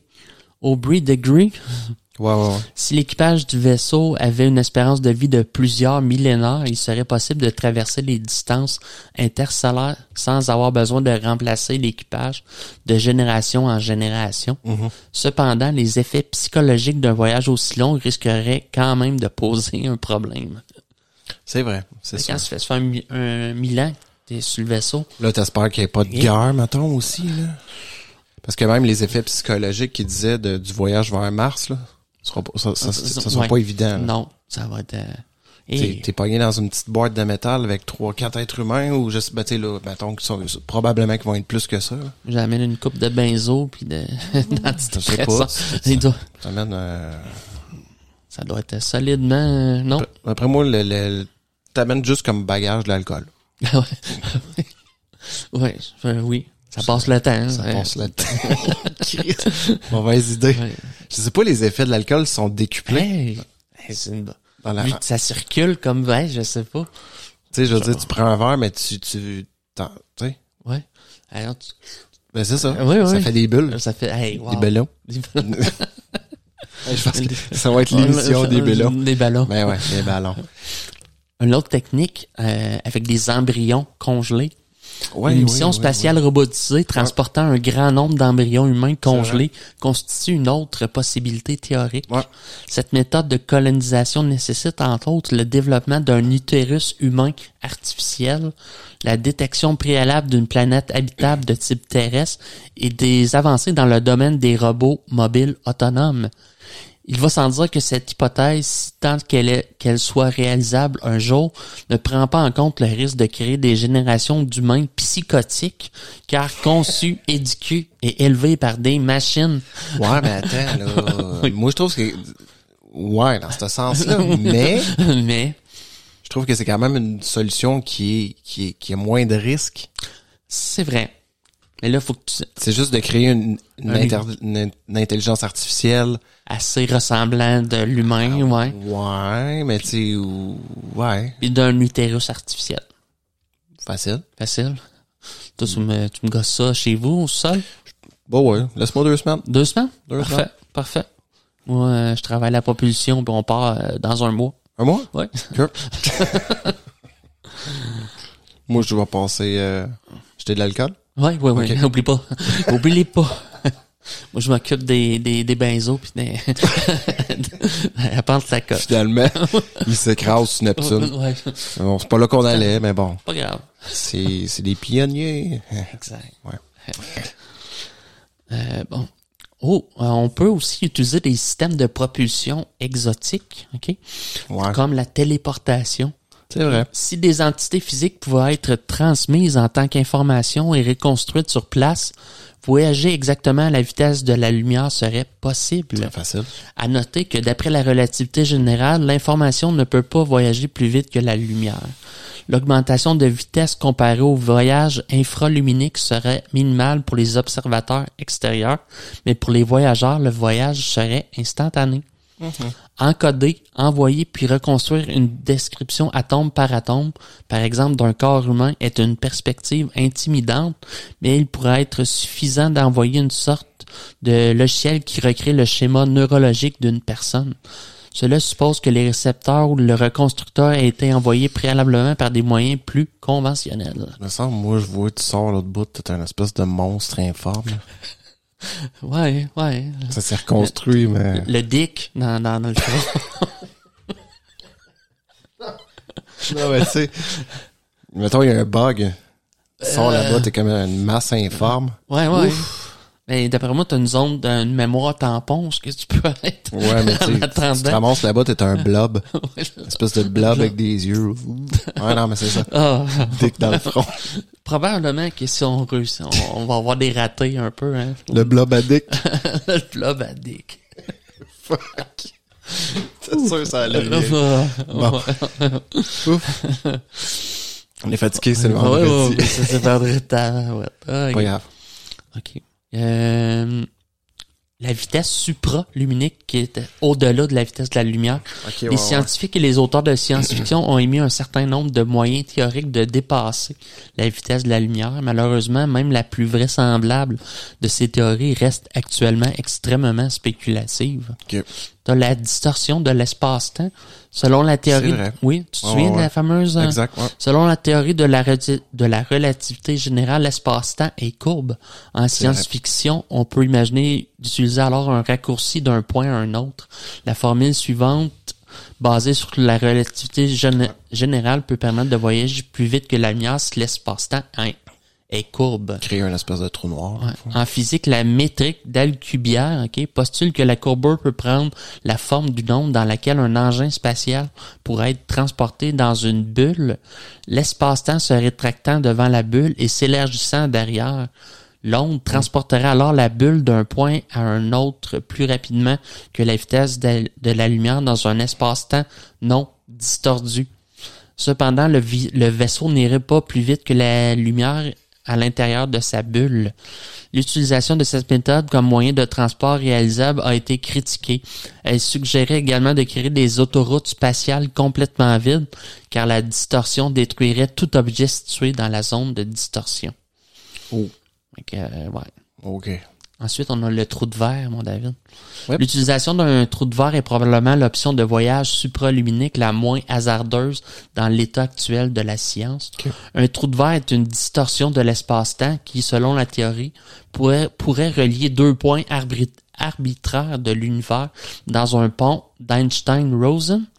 On ne sait pas encore si l'existence de trous de verre est réellement possible. Il existe des solutions de l'équation de la relativité générale permettant l'existence de trous de verre, mais toutes les solutions connues impliquent des hypothèses, par exemple l'existence de la masse négative, qui pourrait être contraire à la physique. Ouais. Il pourrait y avoir deux types de trous de verre permettant le voyage interstellaire. Le premier type viendrait du même processus que les trous noirs, la mort des étoiles. Des trous de verre de ce type, qui seraient assez sûrs pour que des humains les empruntent, devraient probablement être supermassifs et en rotation, à l'image de Sagittarius A au centre de la Voie lactée. Okay. Mais on comprend que dans ce cas, cela impliquerait un voyage préliminaire équivalent ou supérieur au voyage visé. Donc, se rendre Ouais. c'est ça. C'est ça, ça prendrait peut-être... Des milliers d'années se rendre au... C'est ça. C'est ça, exactement. Ouais. Des trous noirs plus petits de type stellaire sont potentiellement moins lointains, mais déjà à distance interstellaire. De plus, ils sont si denses qu'ils produisent des forces de marée intenses qui détruisent tout objet macroscopique y entrant. Oublie ça, là. Un autre type de trou de verre envisagé est basé sur la gravité quantique. Certains ont supposé l'existence de trous de verre euclidiens qui apparaissent et disparaissent spontanément, qui existent à l'échelle de la constante de Planck. On pourrait les ouvrir en utilisant de l'énergie négative, mais la quantité d'énergie requise serait immense. Il n'est pas sûr que ce soit théoriquement possible en l'absence d'une théorie reconnue sur la gravité quantique. Ouais, puis c'est de savoir où qui mène ce point-là, là. Ouais, mais dépendamment de l'énergie que tu y mets, ça te mène à un certain endroit. Mais on contrôle pas la gravité, donc on n'a pas à s'inquiéter de ça, là. Ouais, non. Pour l'instant. Non, c'est ça. Une autre théorie suppose qu'il serait possible d'ouvrir des trous de verre en déchirant la mousse quantique. La mousse quantique. La mousse quantique. J'aime bien ça, moi, les muscles quantiques. Ah, ouais. Ouais. OK. L'humanité est donc encore loin d'un vaisseau habité interstellaire et plus encore d'un vaisseau colonisateur qui devrait avoir des systèmes de support de vie pour un voyage qui durerait au minimum une 50aine d'années pour atteindre les étoiles les plus proches. L'hypothèse la plus vraisemblable est la construction d'un vaisseau à génération ou une arche spatiale comme celle imaginée par Robert Goddard, qui voyagerait bien en dessous de la vitesse de la lumière avec un équipage se renouvelant sur plusieurs générations avant que le voyage ne soit terminé. Cela pourrait être accompli par une colonie du système solaire déjà autosuffisante dans un habitat spatial et qui serait dotée d'un moyen de propulsion. L'hypothèse d'un vaisseau dormant dans lequel la plupart ou la totalité de l'équipage passerait le voyage sous une forme de cryonie, improprement appelée animation suspendue ou hibernation, et donc nécessitant un système de support de vie moins important, n'a pas été développé par les scientifiques car il n'est pas encore possible de ramener à la vie un humain placé en cryonie. C'est vrai. Pour l'astrophysicien Nicolas Prantzos, même si la colonisation d'autres systèmes planétaires est estimée impossible par certains scientifiques à cause des difficultés techniques aujourd'hui insurmontables, il pourrait émerger dans 2 ou 3 siècles au moins 3 types de civilisations.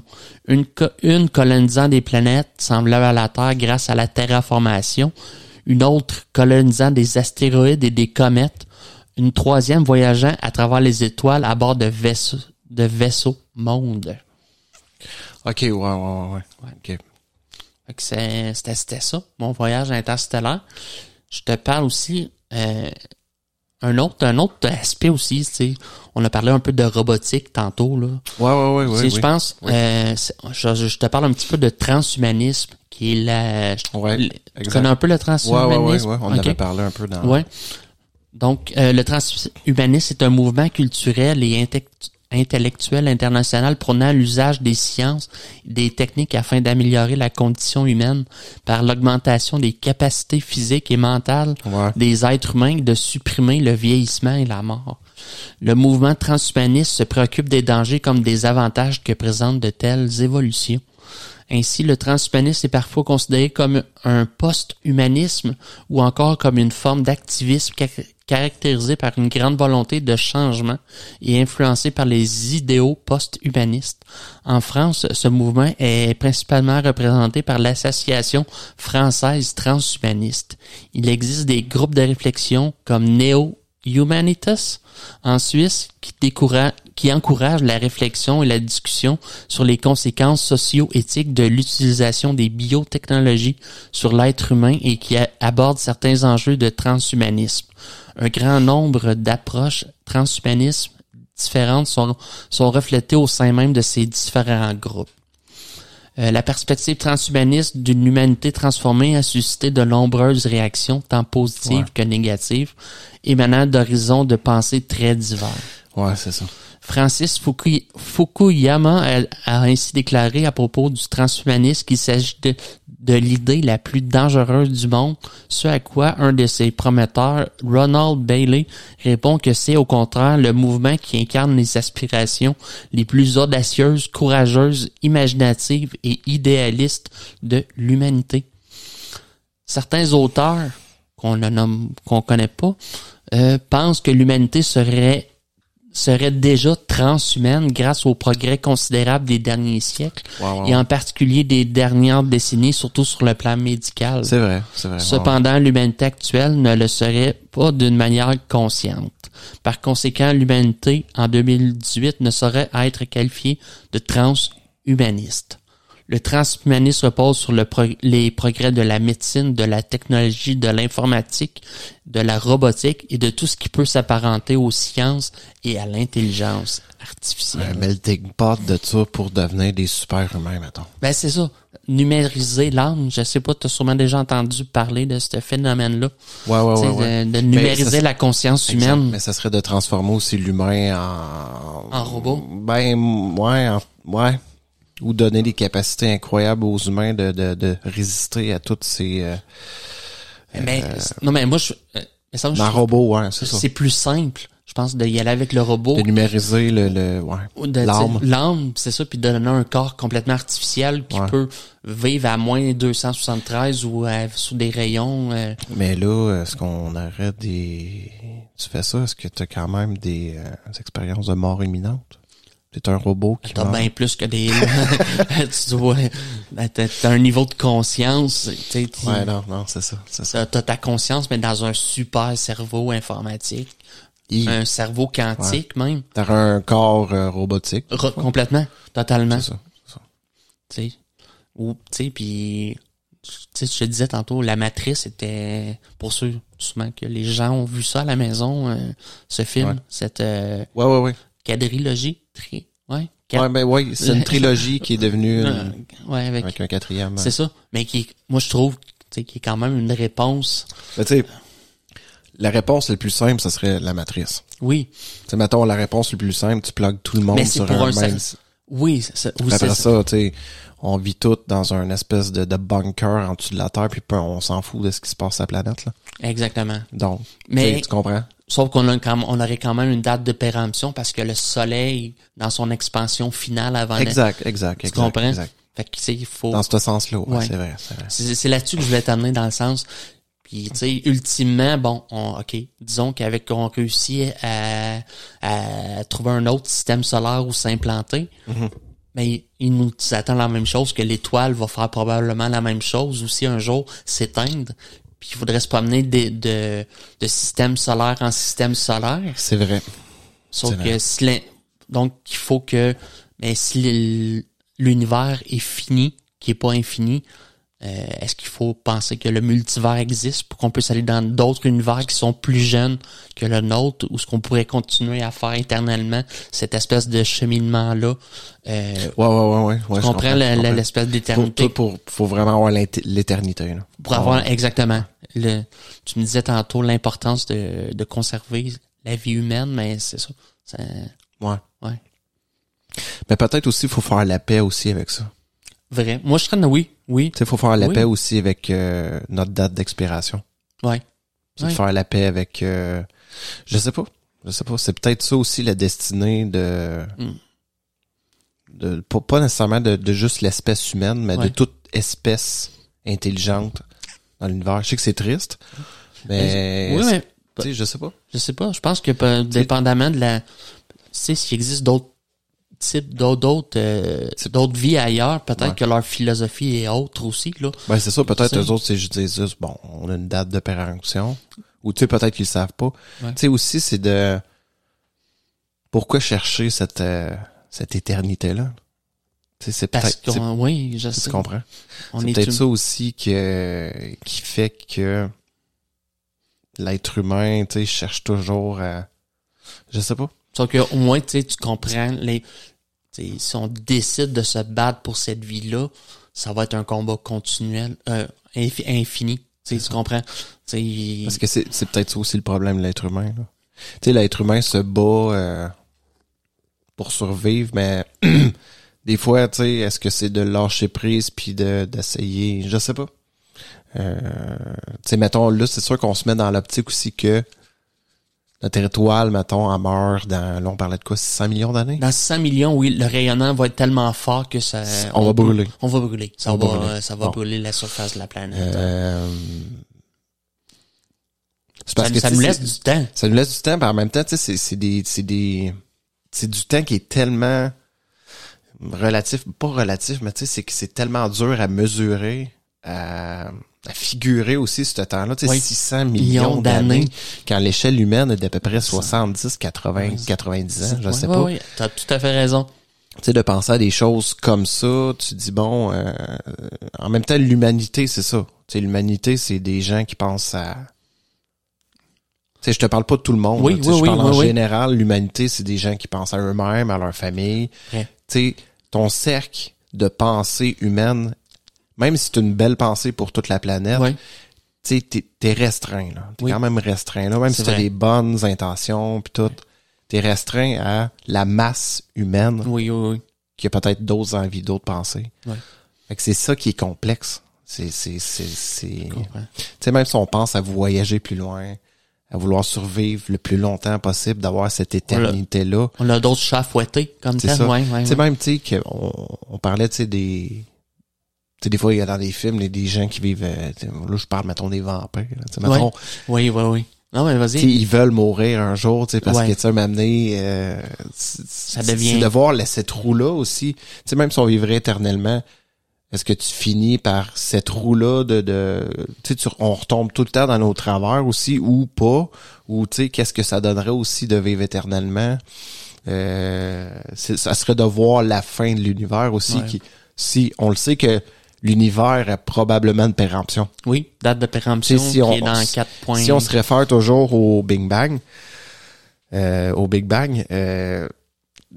peu importe, là on parle au niveau système solaire, d'un système solaire, au niveau des étoiles, une péremption, mais il y a une péremption probablement aussi au niveau de l'univers. Donc, oui, exactement. Tu sais, l'éternité n'est pas éternelle. C'est pour ça que je voulais t'amener tantôt au multivers.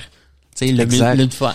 Si le multivers existe, tu sais. Si on veut aussi être éternel puis perpétuer continuellement, faut même si c'est dans 60, 600, dans 1000 millions d'années, faut quand même déjà maintenant te dire que si on veut la vie pour toujours ou à jamais, il va falloir explorer l'univers en tabarouette, va falloir le multivers va falloir être capable de voyager dans d'autres univers qui se forment ou s'il y en a d'autres, exactement. Exact. Puis advenant le cas qu'on ne réussit pas à trouver de nouvel univers pour nous accueillir, ben on a une date de péremption, pointe à la ligne. Exact. Que peu importe ce qu'on fait, peu importe que on réussisse à perpétrer la vie pendant des milliards d'années ou qu'on le réussit juste pendant 100 000 ans, ça n'a pas d'importance parce que l'univers finit par mourir. C'est ça, tu sais, que ce soit au niveau de notre étoile, on parle de 600 millions d'années. Ou que ce soit à l'échelle cosmique, at large, qui est peut-être des milliards et des milliards d'années. Trouves-tu que la vie devient un peu absurde? Quand la vie, c'est sûr que quand tu te mets à penser à ça, c'est sûr que oui, la vie, on est, tu sais, nous autres, on est un grain de sable dans un océan, dans le fond. Oui. Fait que, tu sais, à l'échelle humaine, c'est différent. C'est différent, mais quand tu te mets à penser à ça, c'est sûr que tu te dis, bon, à quoi bon mettre tous ces efforts? C'est ça. Oui. Ben, à quoi bon, En même temps, non, parce que c'est pour le bien-être des nouvelles générations, c'est ça qu'on pense pas, là. Je comprends. Tu sais, si on commencerait par sauver notre planète, là, ça serait déjà un bon pas pour vivre en paix avec nous-mêmes, tu sais. Moi, je pense, là. Tu sais, que l'humanité soit face une, ça serait déjà une bonne chose, tu sais. Oui. Mais tu sais, avant de vouloir se rendre là-bas puis de vouloir vivre éternellement, je pense que de sauver notre petite chose, là, notre petite... Mais est-ce qu'on, d'un autre côté, est-ce qu'on pourrait, selon toi, désirer interrompre, comment je te dirais, faire mourir l'humanité? tu sais, un peu dans le détruire l'humanité parce que ça sert à rien puis que tout ça engendre plus de souffrance que de bien-être, finalement? Non, pas à cette échelle-là. Là. Tu sais, dans le fond, il y a tellement de belles choses, là, tu sais, dans l'être humain, là. Donc, tu penses, la vie est créée, la vie a été créée, ça marche, ça fonctionne, ok. Exact. Donc, on ne pense pas à l'interrompre, ce processus-là. Non, ça sert à rien. Non. Mais est-ce qu'on doit tenter de le perpétuer de plus long? Qu'est-ce qu'on doit faire avec ce temps-là qu'on a? Oui, c'est ça. Moi, tu sais, j'ai les deux opinions, tu sais. Ouais. J'ai l'opinion de, oui, explorer, oui, continuer, essayer d'avoir cette espèce de devoir-là aussi, de perpétuer la vie à travers l'univers. Ça, c'est correct. Ouais. Mais à l'échelle humaine, tu sais, de là, d'éradiquer, mettons, ou de mettre fin à la vie humaine parce que on est comme un peu, tu sais, on est comme un peu un moment tournant aussi dans l'humanité, là, que, tu sais, la science versus les voyages, tu sais, on n'est pas là encore. Là. Non, on n'est pas là encore. Tu sais, c'est ça. Comme je te disais, on a bien d'autres problèmes c'est nos changements climatiques présentement. Exactement. Tu sais, si on peut régler ce qu'il y a sur Terre, après ça, tu sais, l'éternité, puis tout ce qu'on va vouloir, on va pouvoir l'atteindre probablement. Tu sais, c'est de sauver. Parce que tu sais, si on là présentement, ce qu'on est en train de faire, c'est qu'on se donne une date de péremption. On est en train de créer notre propre date de péremption. Tout à fait d'accord. Sur Terre. Ouais. Fait que tu sais, de vouloir se sauver, de consommer encore plus pour créer quelque chose pour se rendre plus loin. Ça semble assez... je trouve que c'est dérisoire. C'est dérisoire comme idée, oui. C'est ça. C'est rien, on n'est rien de plus qu'une espèce de microbe qui se répand d'un virus. Ouais, c'est vrai. C'est vrai. C'est pour ça que, tu sais, dans le fond... je pense que c'est ça. Je pense que c'est important de régler les troubles ici. Ouais. La vie, comment je te dirais, la vie existe, on doit l'accepter, puis je pense. Puis... La vie, oui, puis c'est la beauté de la vie aussi, là. Tu sais, quand tu penses, oui. Toutes les émotions que tu peux vivre dans une vie, l'amour, le partage, tout ça, tu comprends-tu? Ouais. C'est là-dessus faut focusser en tant qu'humanité, mais quand tu check at large puis tu vois toute la consommation, c'est sûr que c'est ça. Là, on a de l'air de deux dépressifs, mais dans le fond, c'est pas d'être dépressif. Dans le fond, c'est de montrer aussi que c'est ça. Ouais. C'est plus au niveau philosophique, tu sais, de se dire... Ouais, là, on est philosophique à côté. Oui, là. Oui. Mais quand même. Non, mais je pense que une société qui se pose des bonnes questions comme ça permet d'aller dans les bonnes directions, peut-être. Ça, si chaque être humain se posait les questions des fois que nous deux on se pose, tu sais, je dis pas que personne le fait. Là. Ouais, non. Il y a beaucoup de monde là, qui se sentent aussi un peu démunis là, face à ça. Ouais. On essaye tous de faire des changements, mais on est comme pris dans une roue de consommation. Exact. Puis tu sais, c'est pas des fois je vois ce que les gouvernements apportent comme solution, puis tu te dis ouais, c'est des petits pas, mais c'est tellement des petits pas, je trouve. Ouais. Je sais que ça prendrait peut-être des mouvements, des changements radicaux. Des fois, dans l'humanité, c'est ce qui arrive. On arrive au pied du mur. Ouais. Puis là, il y a un changement radical. Puis là, on avance. Ouais. On avance. Ouais. Mais l'être humain, on dirait qu'il est de même. Là. Il est au pied du mur. Fait que, je sais pas. Au niveau des changements climatiques aussi, peut-être qu'on va se rendre compte que oui, ok, c'était pas dans 50 ans. Oups, c'était peut-être dans 100 ans. Je sais pas. Ouais. Ou à l'inverse, c'est peut-être dans 30 ans. Exact. Mm-hmm. C'est ça. Parce que les modèles, les modèles informatiques, je pense sont quand même assez précis. Là, ouais. Fait que c'est dur de dire ça se fera pas dans. Puis c'est exponentiel aussi notre consommation. Fait que même s'il y a une conscience écologique qui est développée à travers le monde, qui s'en vient, ben il y a quand même un coût à cette écologie-là, de développement d'auto électrique puis tout ça, ça va loin. Oui, ça a un coût. Ça a un coût écologique, mais c'est toujours mieux que d'autres. En tout cas, là, il y a bien des problèmes qu'on pourrait débattre. Mais j'aime, c'est bien, c'est ce que je voulais t'amener comme réflexion. Toi, t'en es où, mettons? Je suis tout à fait d'accord, puis moi, je sais pas, moi, je pense, comment je te dirais, on dirait que j'attends de l'homme qui se décide. C'est vrai?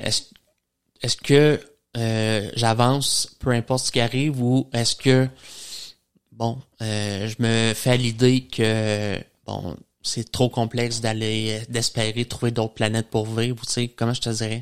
Ouais. Tu sais, de peut-être se dire, on va rester ici, mais on va faire les bons choix pour pour rester, pour que la vie de tous et chacun soit meilleure. C'est ça. Mais tu sais, on peut rester ici, faire les bons choix, mais vouloir voyager aussi. Vouloir perpétrer. Ce que je veux dire, c'est de vouloir voyager à ce point quand on se comprend, quand on comprend pas. Non, c'est ça. Quand l'humain comme tel n'est pas qu'il est pas prêt, mais que... C'est ça qui est contradictoire. Ouais. On veut ça, mais on devrait regarder notre propre personne avant puis se dire, j'ai d'autres choses à faire avant de penser. Dans le théorème de Fermi qu'on parlait du type 1. Là. Oui. Tu disais tantôt, on est des ados. Oui. Faudrait commencer par être adulte. Exactement. Pour vouloir atteindre l'éternité. Exact. T'sais, de perpétrer. Je pense que c'est ici que ça commence. Ouais. C'est sûr que tu faut quand même penser aussi là. Mais tu sais, astéroïdes, tu comprends. Ouais. Ça, je comprends aussi. Il y a une espèce d'urgence d'avoir un plan B. Oui, exact. Ça, je le comprends. Oui. Mais il y a une étape à la fois, faut quand même avoir ce plan B-là qui marche. Ouais. On préfère un peu entre les deux. Là, t'sais. Oui, tout à fait d'accord. On pourrait créer un vaisseau mère qui, tu sais, mettons un vaisseau mère qui est comme en haut de la Terre. Oui. Tu commences des colonies là-dedans, puis tu sais, si jamais il se passe de quoi, ben... Moi, je trouve ça logique comme... Tu sais, la station mère, mais fois 1000, mettons. Ouais. Oui, absolument. Ça de même. Mais c'est très bon. C'est très bon. Oui. C'est très bon. On était... T'es dedans, hein? Ouais. Mais là, tu sais, j'étais là, je vais verser, man. Mais j'ai adoré le sujet, Steph. On s'est mélangé beaucoup de sujets, beaucoup de trucs. On est allé loin là-dedans. C'était vraiment bon. Ouais. Bravo. Merci, David. Belle recherche. Toujours. On était plus en philosophie aujourd'hui, mais en même temps, c'est des trucs de tous les jours qu'on vit, je pense. Ouais, non, mais c'était juste de présenter aux gens, de voir, tu sais, quand on décide de s'impliquer pour l'avenir de l'humanité, jusqu'à quel point on peut aller loin pour prévoir, jusqu'à quel point on désire c'est que l'humanité s'épanouisse. C'est ça. Mais ça a un coût. Ça a un coût. Ça a un coût. Puis je pense qu'il faut accepter ce coût-là aussi de vouloir changer. Oui, absolument. C'est ça. Oui. On vous remercie tout le monde. Ben merci beaucoup. Venez nous voir. On est sur Facebook, Twitter, on est sur Apple Podcasts, Google Podcasts, on est sur Spotify. Venez nous écrire. Notre adresse email, mon Steph? C'est le laboratoire d'idées @gmail.com. Venez nous écrire, idées de sujet, témoignages, mauvaise critique, mise en demeure. On est prêt. Merci. Fait qu'on vous souhaite une bonne semaine tout le monde. Merci. Bonne semaine.